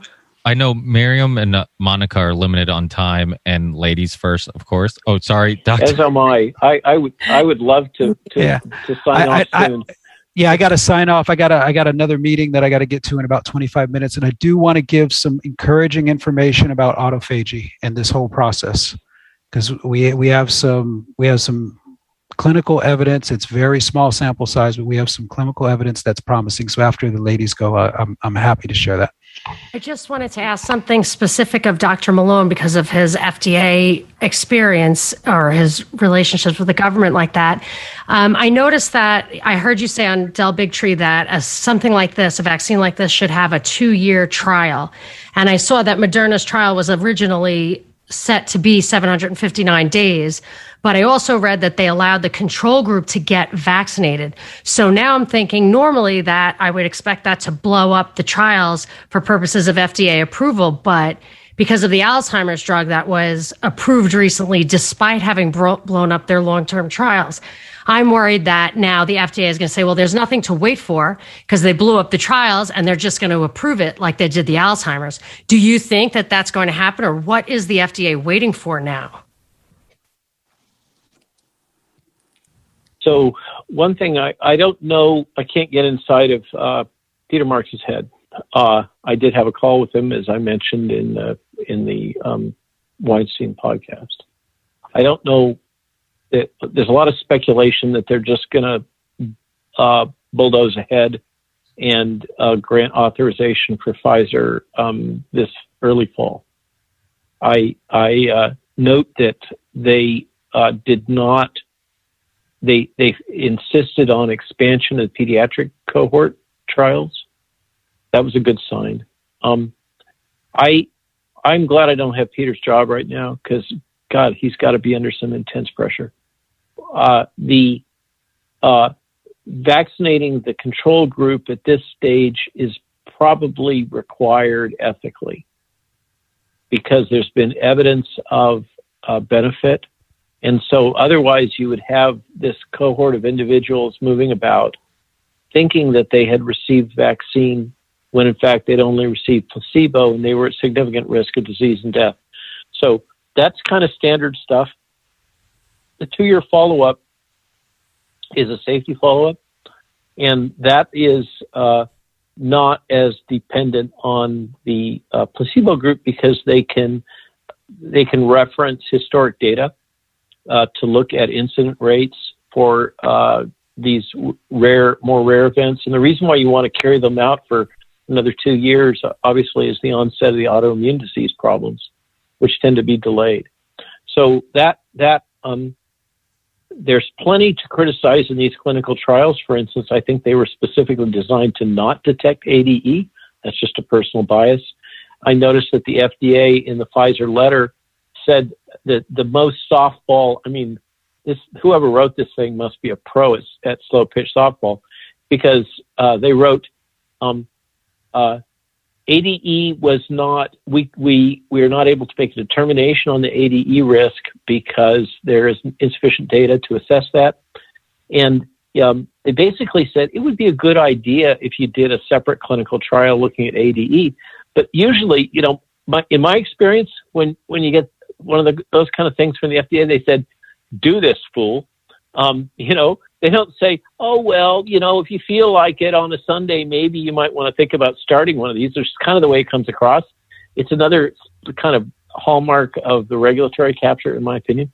So, but your specific concerns, they will, if they're going to, the Judicial Department just came out like a week ago with the determination that the common rule, which is basically the fundamentals of bioethics for clinical research, doesn't apply to the FDA. The rules don't matter anymore. They're just doing whatever they want to do, and somebody referred to bending over the other day, earlier in the conversation. I kind of feel like that. We're all just being told to bend over. But they're going to do what they're going to do, and they don't seem to care about wrapping it in any kind of a pretty package of justification or anything. They're just going to do it. So are they going to do it this fall? In a way, they've taken away the incentive to do it because they've basically said, we don't care. We don't care what the rules are. We're going to force you to take vaccine. We're going to mount all this massive, national campaign. We're going to label the unvaccinated as basically the new plague carriers, and responsible for all of our death and misery. And they're going to do what they want to do. They're going to have their way with us. I'm sorry to be so grim. I don't think they need a justification. Thank you. Miriam, did you want to jump in? Hi, everyone. I have a couple questions, but also wanted to share. I literally had surgery on Friday on a fibroid, and I was more nervous about the nasal swab than the actual surgery, and that this was at UCSF. No one could tell me the cycle threshold of their very sensitive test, non-test. And I ended up stealing one, proud to say, if there's anywhere I can send it in. But there's, and I spoke to Dr. Carey about this, that there's just within the field of medicine, bureaucracy is having a handhold, and the surgeon, basically, I told them I've had MRSA in my nasal passages. I just am recovering from Stephen Johnson. That means I cannot take any antibiotics. And they told me, you need to go see an ear, nose doctor specialist to say that you can have a rebloom if you stick this up your nose. I provided them with 3 letters. Mind you, they were not with ENTs, but basically they didn't give a shit. They didn't give a shit that they were putting me under request for a test that they cannot tell me the cycle threshold. So I just wanted to share that. Also, they asked me, if I lost a lot of blood. I basically told them I don't want vaccine blood. So they said, oh, you want to die? I said, yeah, let me die. Because I didn't want to have that inside of me. But it's really sad because in other parts of the world, if you don't get a jab, you can't get care. And this bureaucracy is very prevalent. And they have that here now. Sorry? They have that here now imposed. If you're not injected, then you can be denied medical care here now. Yeah, same thing in France. That just came out today in France as well. Yeah, this is, and basically Dr. Carey even said, better get surgery now before you can't. So I bit the bullet, but just to share with everyone. And as far as Dr. Henry, you had stated in regards to the cycle threshold, I believe, correct me if I'm wrong, there is only a standard if you're vaccinated. No one could tell me what the cycle threshold was of their test. So what is the standard across the country? Does it differ from hospital, state to state? Yes. And yet with the vaccinated, the cycle threshold is 28. Yeah, the cycle threshold with the vaccinated is 28 for those samples that are sent in. And for everyone else, according to the FDA and CDC, the cycle threshold is set at 40 or less. So if you're less than 40 and you get the signal, then then it's deemed positive. But we do have emails from certain labs and certain states where the cycle threshold has been as high as 45 and high as 42.7. What they've been doing with cycle threshold at the lab level is manipulating at what point they want the cycle threshold to be so that they can claim that the vaccine is working. So if you remember, the World Health Organization came out early saying, I guess cycle threshold was probably too high. There was probably a few too many false positives, blah, blah, blah, recommending a lower one, right? That was their signal globally for labs to start lowering it quietly to like 37, 36, 35, things like that. And then what they can do, and this was in the Biden administration's onboarding before they seized power, and that was they said they look at public health like a volume knob, and they want to be able to turn it up and turn it down as they want. Well, all you need is a tool like PCR and to tell people that they don't have access to their cycle threshold value. We have several senators we've been working with who have issued FOIA requests to get the cycle threshold values for all positive cases, which do exist. And the FDA is very clear that the labs have to maintain them. Those senators have been denied access to those cycle thresholds so that we could evaluate them. So the only 2 states that we know of where cycle thresholds have been established in terms of there is some data that we can maybe analyze is Florida and Ohio. And Rhode Island did something earlier. They got a leak and did a little bit of analysis on one too. But this is the problem right now, Miriam, is that a patient can't do something is get their own private health information to know what cycle threshold did I test at? When did the signal become positive? And it's that little bit of information, you keep that out. You keep out the number of samples that are being tested. Right. It's this little bit of omission here that prevents people like us from analyzing this at the level that it should be analyzed to tell people the truth. And imagine you get a false negative. Oopsie, you've been bleeding endlessly. You've got to now retard your surgery for another 21 days. While you go in quarantine. The fact that no one could tell me, you're a doctor, you can't tell me the cycle threshold is disgusting. These look like, this is from Italy, this tool for nostril rape. It looks like a pipe cleaner. I don't know why we have to import stuff from Italy. I also just wanted to ask the group, were you surprised when the mainstream media started revealing to people that vaccinated are shedding? I mean, they quietly kind of said that, at least on NBC News. Lester said it a couple of days ago. What did he mean by shedding? Did he qualify that with a definition? Well, he referenced Fauci's nose titers and basically said that they're infectious, which we knew this doesn't help stop the spread of infection. But the fact that they just said vaccinated people are shedding. Right. And that comes directly from Johns Hopkins University. That was the intention of it the whole time. Yeah. I'm just saying, I'm surprised that they've told people. And now people, you've been fully jabbed, still got to wear your face diaper, still can get infected. It's like, what was the point? How is this going to increase people wanting to get a jab? I know Dr. Malone has to go soon. One question that we actually talked about because we went into a lot of technical stuff, and I think we did the similar thing here. But one question I kept getting is people were a little.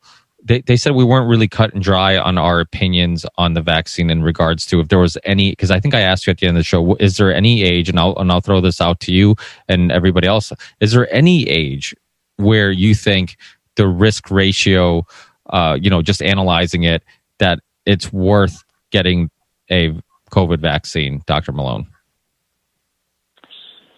So my position on this is fluid right now. It's changing. In the cohort birth through 30, 35, the data are pretty clearly upside down. The risk-benefit ratio is not favorable for vaccination, just on the risks that we know. So there's that. The vaccination of those that are at high risk, and that's open-ended. So if we're going to get criticized, we can say, well, what is high risk? There are tools, actually apps, that are able to evaluate your risk. And I've suggested this, one of the things I was suggesting over the weekend is those become available so that people can just download them on their phones and make their own assessment of what the risk values are.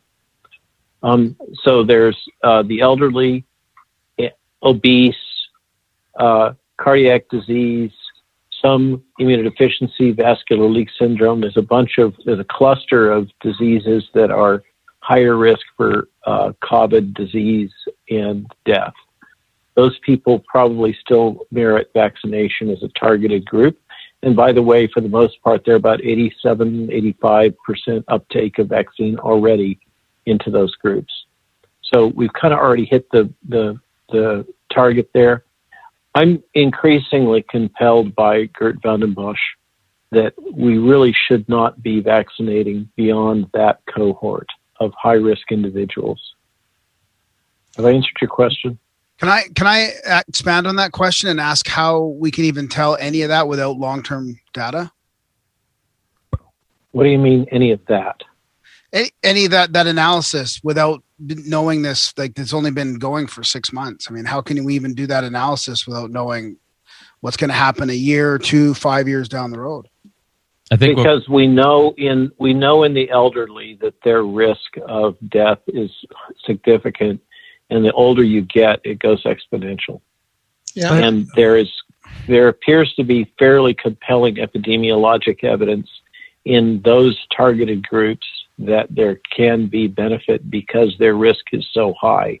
So even the risk of vaccine is unknown.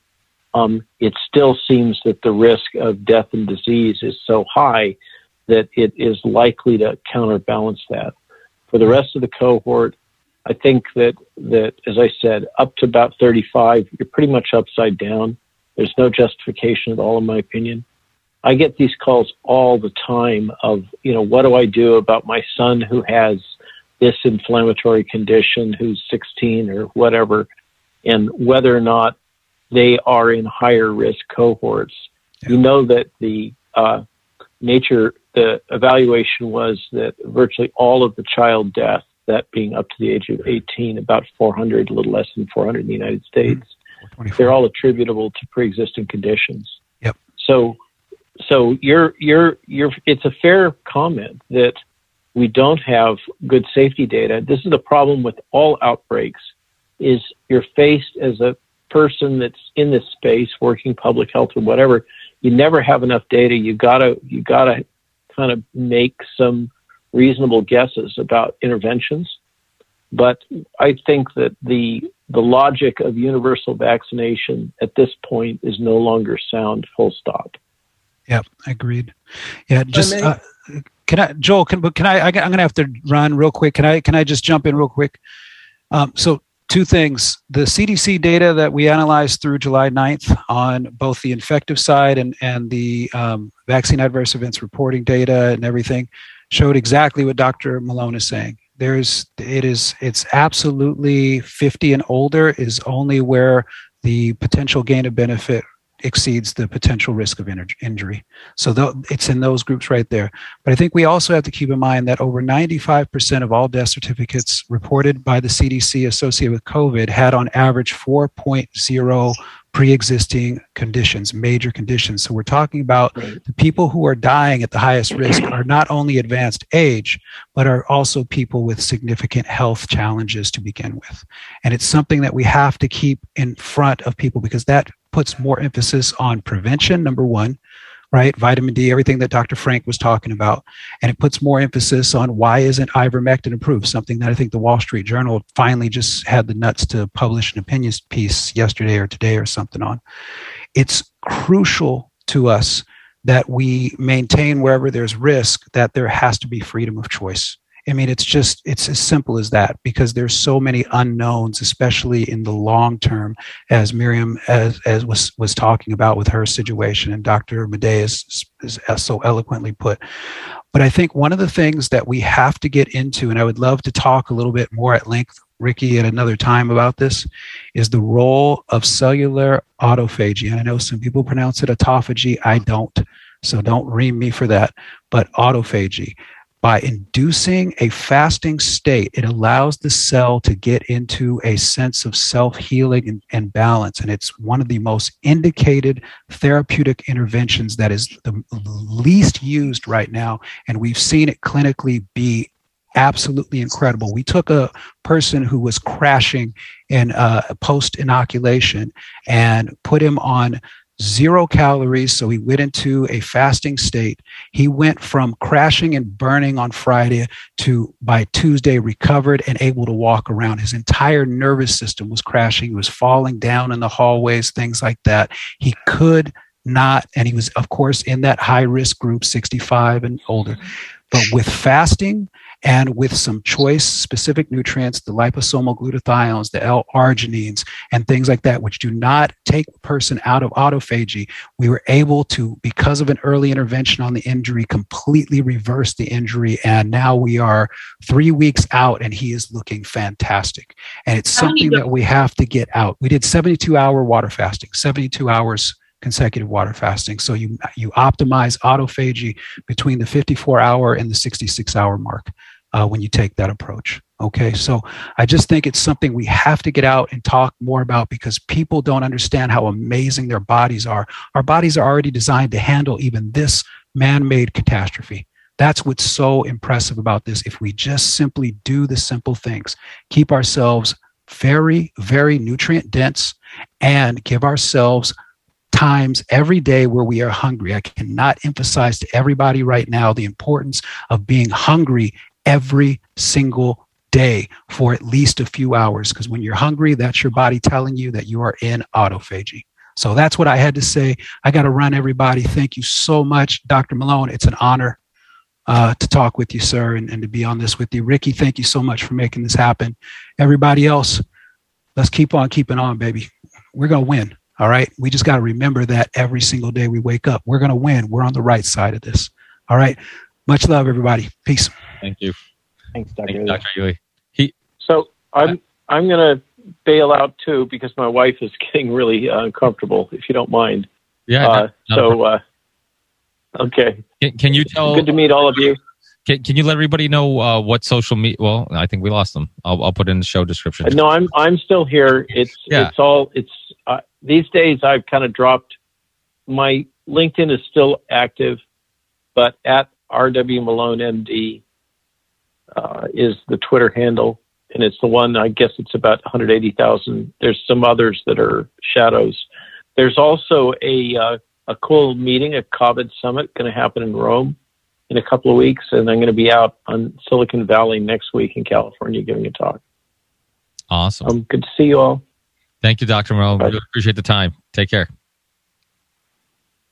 Thank you, Ricky. Awesome. I pulled it off. I didn't think I was going to, but I pulled it off. Well, nice job. Good job. Good job, Ricky. Thank you. Mm-hmm. The opportunity to just have this platform to connect people and kind of network with so many.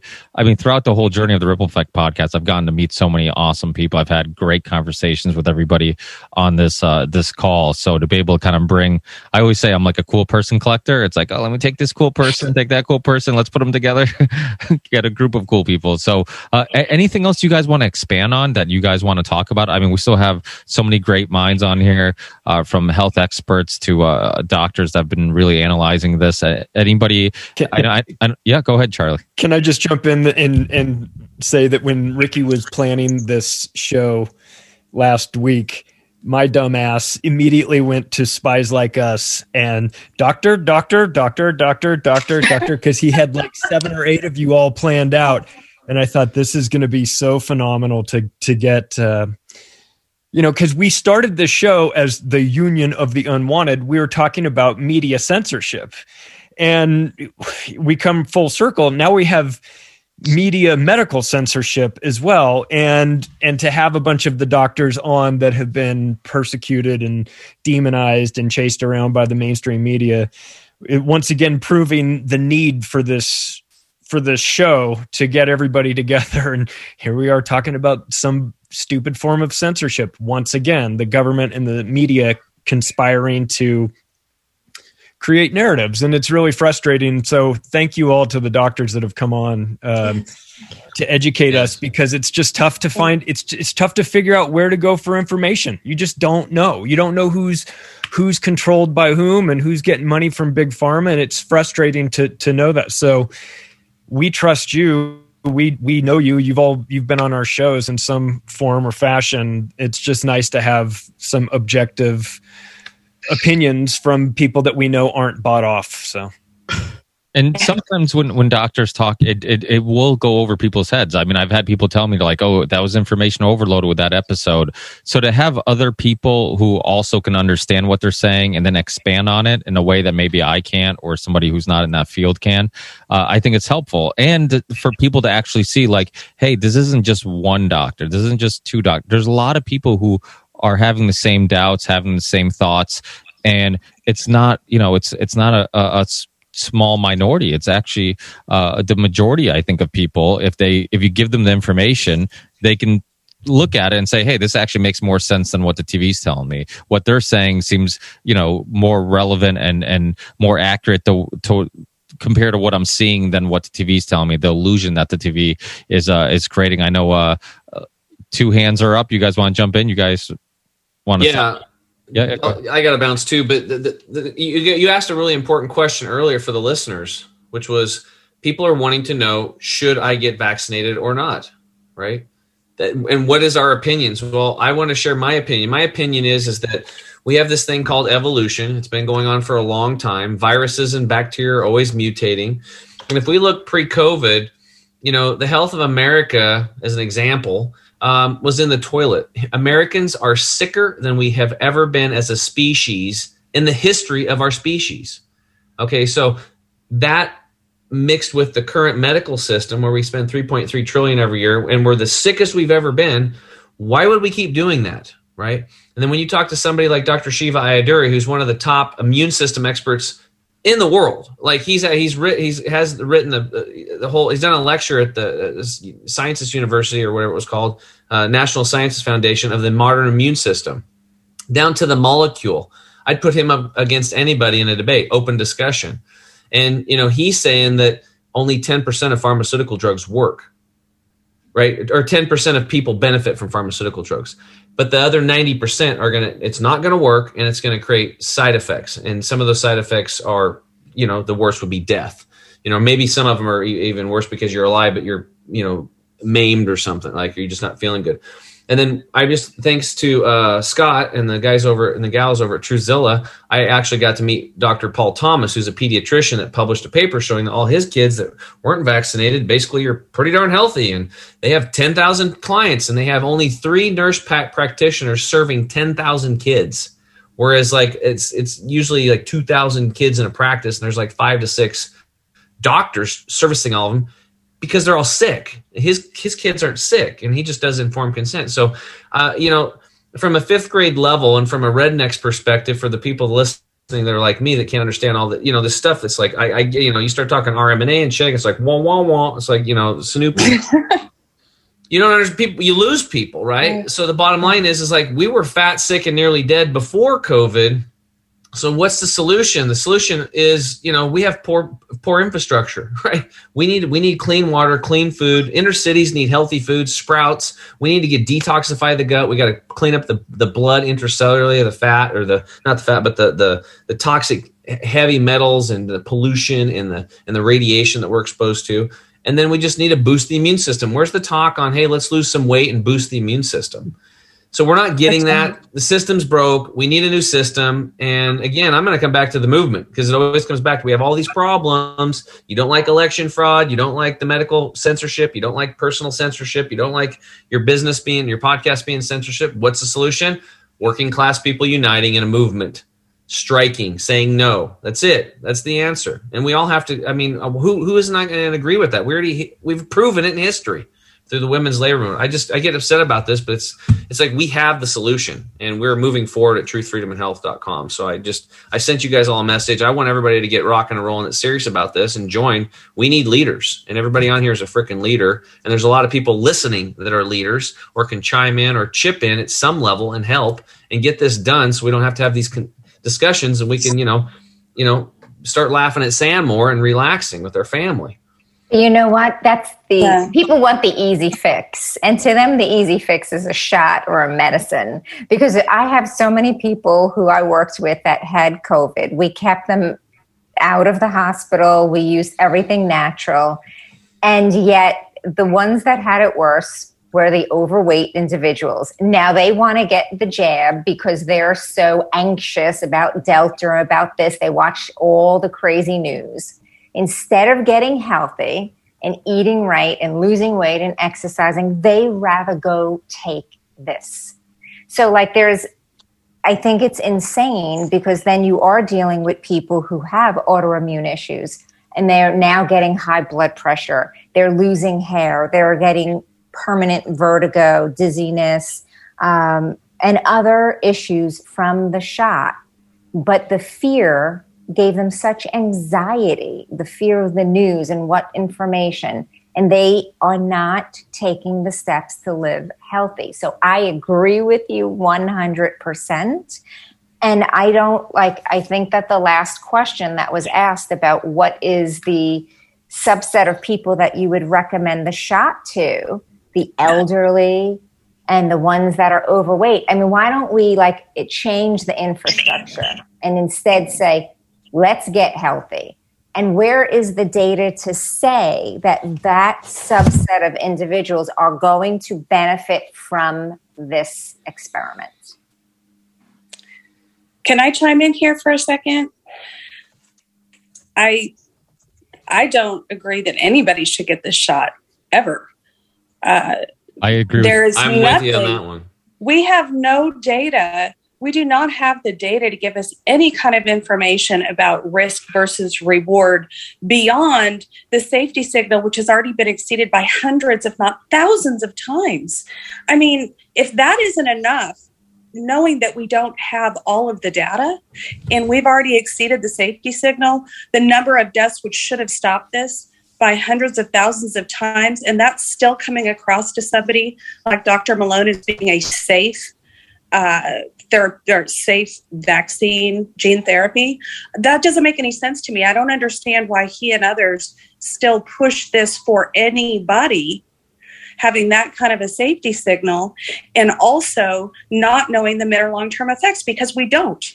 We have no idea. We're starting to see pancytopenias in the hospital. We're seeing cases of AML. We're seeing cases of de novo type 1 diabetes in the vaccinated. There are multiple mechanisms which could explain this, and we just don't know. So to say that it's safe for anybody, I don't agree with that. I agree with you, because the truth is, talking about ivermectin, talking about hydroxychloroquine, talking about all these things that we know are actually safe. And Graham was talking about long-term studies. He's kind of right. Like, how do you recommend something to anybody that you don't have any long-term studies about? Like, I got his question. Like, you can't, how can you suggest, hey, take this, it's safe? Well, how do you know it's safe? Because of our long-term study that don't exist. Yeah, we know more about the lack of vitamin D of all the people, and we know more passed about. Away. I mean, why not start there? And so, yeah, I mean, I think sometimes I'm curious if somebody like Dr. Malone has so much attention on him that he's afraid to speak out. Exactly. Yeah. Or he doesn't want to jump to any conclusions, and he wants to kind of tiptoe that line. I mean, I give him a lot of just respect for his courage to be as outspoken as he is. But I agree with you guys 100%. I mean, I had that conversation with him when he was on my show, and he didn't quite answer the question, and I had a lot of people ask me like, well, he didn't really say you shouldn't get the vet. And I'm like, okay, well, then we need to, I'm like, I don't want people to get that interpretation either, because I want people to get all the information as always, and then come up with your own conclusion. But the truth is, there's very little to no information that the vaccine has any benefits, long term or short term, and there are some evidence that people are getting sick, people are having weird reactions to it, people are around other people who aren't vaccinated and giving them weird health issues. So that's right. It's a treatment. That's it. Yeah, and it's experimental. That's the other thing. It's not FDA approved. It is experimental. What's not experimental is food and your immune system being strong, like Tim keeps harping on. I mean, it's so important for us. There is no better medicine than or better way to fight something than your God-given body. Exactly. And treating it right. But don't forget, he's been in that industry for decades. So I mean, of course, he's going to be there. That's his paradigm. I mean, it's like drugs help people, right? I mean, this is what somebody in that industry would think for decades. Graham, have you been to Hawaii? You look really tan. Me? No, Graham. Oh, I wish I was. He's got the light on. He looks like I'm hot. I'm hot here. I'm sweating. It actually looks like you're trying to tan. It looks like you're. Well, I'd like to give a minority viewpoint. And as someone who's 81 years old. And got the vaccine. I did take the vaccine early on. And I think the cutoff, the age that I would say the data supports, is people over 70 definitely have a good benefit to risk ratio. And other people who may have serious illnesses, et cetera. I think, I think we should forget the fact that a lot of people have died from COVID. they were almost entirely, statistically, people over 70, okay? And even those people for the most part, had serious comorbidities. So I don't think, I'm not ready to say, no vaccine for anyone. I agree with people that we don't know the short and long-term health effects of the vaccines. And I write several articles a month. I'm very anti-vaccine right now. I have a vaccine regret, as Dr. Zelenko likes to talk about. I'm not sure I would do it again today, but I did my shots back in January, I think February. I probably wouldn't do them today because I've seen the research on the serious ill effects of taking the vaccine, okay? But most of the public cannot see all that science, and if they saw it, they wouldn't understand it. The one thing I want to emphasize is the public can no longer trust the public health system, local, state, and federal public health. And that's a serious side effect of the pandemic, is that the public has lost trust in institutions, in public health, in the media, in science, and we don't easily overcome now this loss of public trust in basic institutions in our society. Yeah. Oops. Oh, go ahead. I was going to say, how is anyone vaccinated or not okay with these mandates I just got a notice in the Bay Area, I have to start doing Pilates again, vaccinated or not, in a face diaper. I mean, it's like just so horrible. I don't know how it is where you guys are, but they love their masks here in San Francisco. Now, yeah. In New York too. Hey, Ricky, I would be curious to know what everybody's thoughts are for the vaccinated individuals. And then when the flu season comes around and they get exposed to it, because there's all this conversation that they're not going to fare well. What flu? Well, or the next corona or anything, like if they really get exposed to sickness because their body is so screwed up. I think they're not going to fare well at all. I think you're going to see a lot of cases of severe pneumonia and where people won't be able to recover because their immune system's going to be so amped up, so specific to fight off this spike protein that the T cell immunity is going to be suppressed. So a common garden variety cold or, common garden variety coronavirus is just going to come in there and it's going to take them over like a Trojan horse. And Dr. Tenpenny talks a lot about this, and she's saying, wait till this winter, wait till we see what's going to happen with people. I mean, the thing with the vaccine that I wanted to talk about is, when you look at the absolute versus the relative risk reduction, when they tout that this vaccine, the Pfizer, the Moderna is 95%, relative risk reduction. That's a great way of just kind of inflating the statistics. But when you really look at the research, and whenever I hear this, I always go right to the paper and start reading it. And when you really look at the data, the absolute risk reduction measures of the Pfizer and Moderna vaccine are like 0.7% effective, 1.1% effective. That means that you have to do 22,000 jabs and 154 people will avoid hospitalization. That's 0.7% reduction in people with severe symptoms. So I don't know how effective this vaccine really is in the long term. And then to speak to people that are in an older age demographic, there's still a 95, 94% recovery rate for that age demographic, and as we get younger, there's a 99.9%. So, and that's the data that's coming out there. And when you look at that, it's like, risk versus reward type of situation here. It doesn't look good, That's just how I'm looking at the statistics, and they're skewing the statistics in their favor so that people are, I don't know. It's that's what they do to uphold their programs. It's absolutely a known thing. Well, let's give the people some hope out there. So if you're diagnosed, you have COVID or you have pneumonia, even before COVID, like if our clients got pneumonia, they got colds, or they got the flu, high dose vitamin C IV. we've been pushing that for a long time. It's very inexpensive. It's anybody can administer it. It's pretty at any hospital. There's IV clinics that are mobile that can come to you. It's just a good thing to do once in a while for a boost, right? You're around people that are sick. You don't want to get sick. Get a vitamin C IV.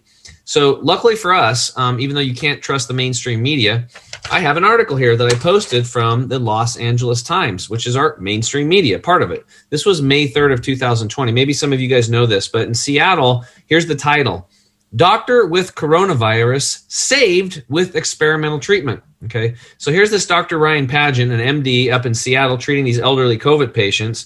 And he was a 6'3", 250-pound former football player at Northwestern University. And he said, to worry about, COVID, myself being a 44-year-old healthy man, didn't even cross my mind as he was interviewed. So what ended up happening?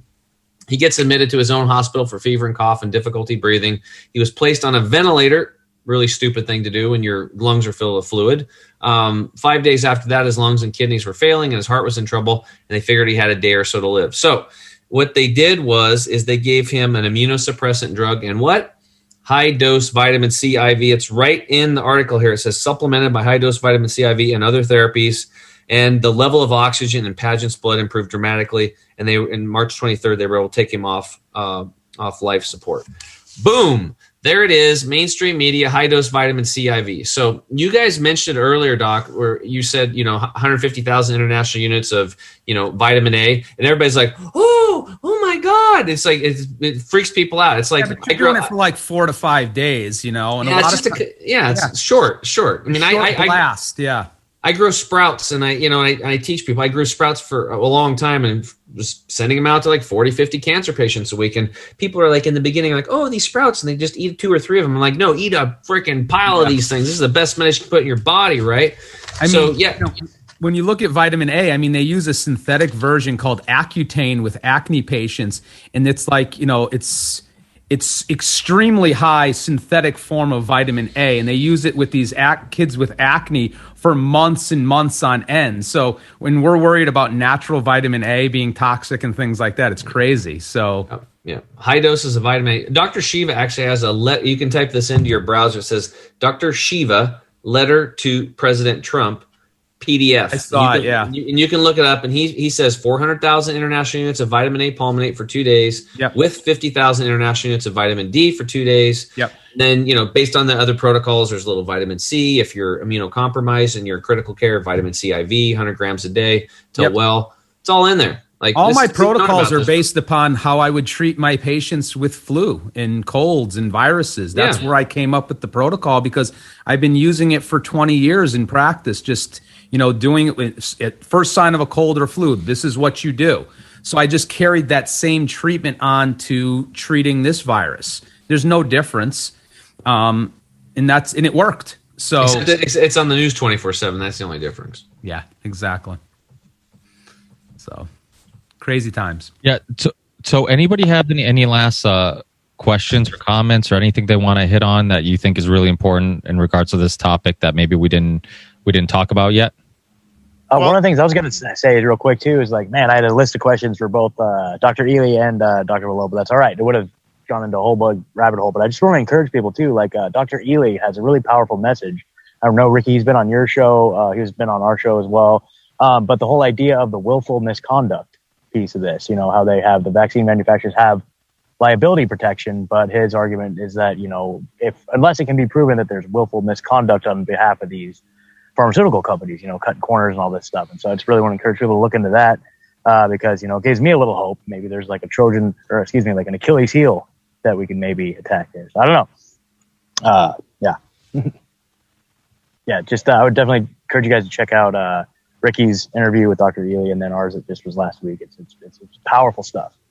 Yeah, he's awesome because he's so positive while talking about such negative things that he's awesome to talk to, because it's like, when you're down these rabbit holes, it can get kind of dark and whatnot. So it's, it's nice to have somebody who's always optimistic and smiling and that type of stuff. So, yeah, so anybody else have any last comments, anything they want to hit on that maybe we didn't hit on that you guys want to? I have a quick question or comment or something to that effect. Sure, Jeffrey. Hey, how's everybody doing? What's up, Greg? What's up, Charlie? Everyone who's on here. I just had, just quickly, and you guys have probably already touched on this. In the alternative media world, when we'll start talking about this, they bring up the term eugenics, that this is some soft kill, slow kill weapon to sterilize and depopulate. Does anybody have any, is that nonsense? What does anybody think about that assertion that this vax is a long-term eugenic kind of operation? That's like a whole nother episode. I was just going to say that. And we've got to wrap it because. Okay. But that's we're almost out of time on our technical end here, so we have to wrap up the show. Let's no worries. Plugs in. Jeffrey, I want to talk to you all about that. I want to do like a whole episode with you on that, so let's talk off air. Absolutely. So yeah, well, while we are wrapping up, let's give everybody the opportunity to let the listeners know who you are, where they can connect with you, what platforms you're on, websites, YouTube channels, anything like that. Anybody want to go first? Maybe we'll let Dr. Jessica Rose, because she's the one who needs sleep the most. Yeah, okay. So I guess the best way for you to see what I do and who I am is to go to my website that I designed so that people can see visually the VAERS updates per week. It's https i/do/not/consent.netlify.app. I'm sure that we can put a little like like underneath so people can remember that.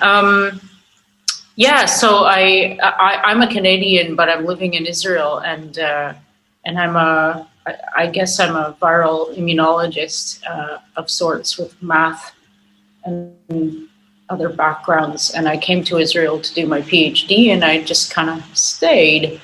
But what I really love to do is surf. So that's who I am. And thanks, Ricky. I'm really glad to see you again. We have to do this again with the other podcast. It would be fun. And we'll go off the rails like we usually do. Yeah, that's good. It makes people smile. Dr. Aida, Tim, Scott, Graham. Yeah, Let's go. You can go to my website, draida.com. All my information's up there. I have an ebook that I put out a couple months back. I highlighted on Ricky's podcast. It's called Taking Back Your Health, appropriate name, Taking Back Your Health Through Individualized Wellness-Based Naturopathic Medicine. So I'm a naturopathic physician, and I practice in West Hartford, Connecticut. Cool. I'll go next. Tim James, founder of chemicalfreebody.com. I look at myself as like a general contractor of health. I can kind of bridge the gap between the physicians and the patients, seeing them, because I can talk in fifth grade level. So I get the redneck approach, right, Ricky? And we have Dr. Scott Treadway on staff, and we produce 100% pure natural detox and nutrition products. So just people can get those products at chemicalfreebody.com. We also have coaching and a group community. And Dr. Aida, I'd love to get your contact information and put you on our database so we can refer people in your area to you, because we're always looking for people that are doing personalized precision medicine. Yep, it's not one size fits all. And sometimes they need to, I help people get their team, help them get their doc, get their colon hydrotherapist, their massage therapist, whatever they need. We put that together, help them put that together, that get their health squad put together. Cool. Graham, Scott, plug away. All right. I'll go. I'm from Canada too. Grimerica Show and Grimerica Outlawed is our premium feed. And also Darren, my First Nations Indian co-host, just came out with a book called A Canadian Shame. So check that book out. It's on the Indian Act and the residential schools. So that's pretty good. So yeah, check us out. Thanks, Ricky, and it's great to see everybody and meet you. It's fantastic. Thanks, Graham. Scott, you got to plug your retreats you do with Randall Carlson, man. I definitely want to attend one of those. Yeah, check out Contact at the Cabin as well. Contactatthecabin.com. There's retreats with Randall Carlson. We have one coming up, Magic on the Mountain as well. So Check those out. I've seen that film, Magic on the Mountain. Yeah. Kidding. It's a joke. Awesome. Right on, guys. Well, my name's Scott. I am one of the three heads of the three-headed monster known as Truthzilla at the Truthzilla podcast. Ed and Megan they got kids tonight, so they weren't able to hop on. So I came down to the park. Anyway, so we are at truthzilla.org. You can find links to all the shows. It's funny. We just had our Manifest Freedom Festival this last weekend. It was a super huge success. We had a bunch of speakers and music, and Tim was there, so I got to meet Tim in real life. And of course, now we wore the same shirt to this show, which is hilarious. Synced up, which is crazy. That's for Child Rescue, Craig Sawyer, baby. Yeah, exactly. Little Veterans plug. for Child Rescue, but that's just crazy. So anyway, you guys, just check out Truthzilla. And Ricky, thank you so much. Ricky, Charlie, you guys, we really love and appreciate all that you're doing. Thank you.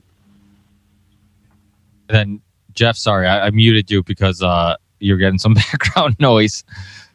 But feel free to jump in and plug away, my friend. I am sorry, I'm in my car.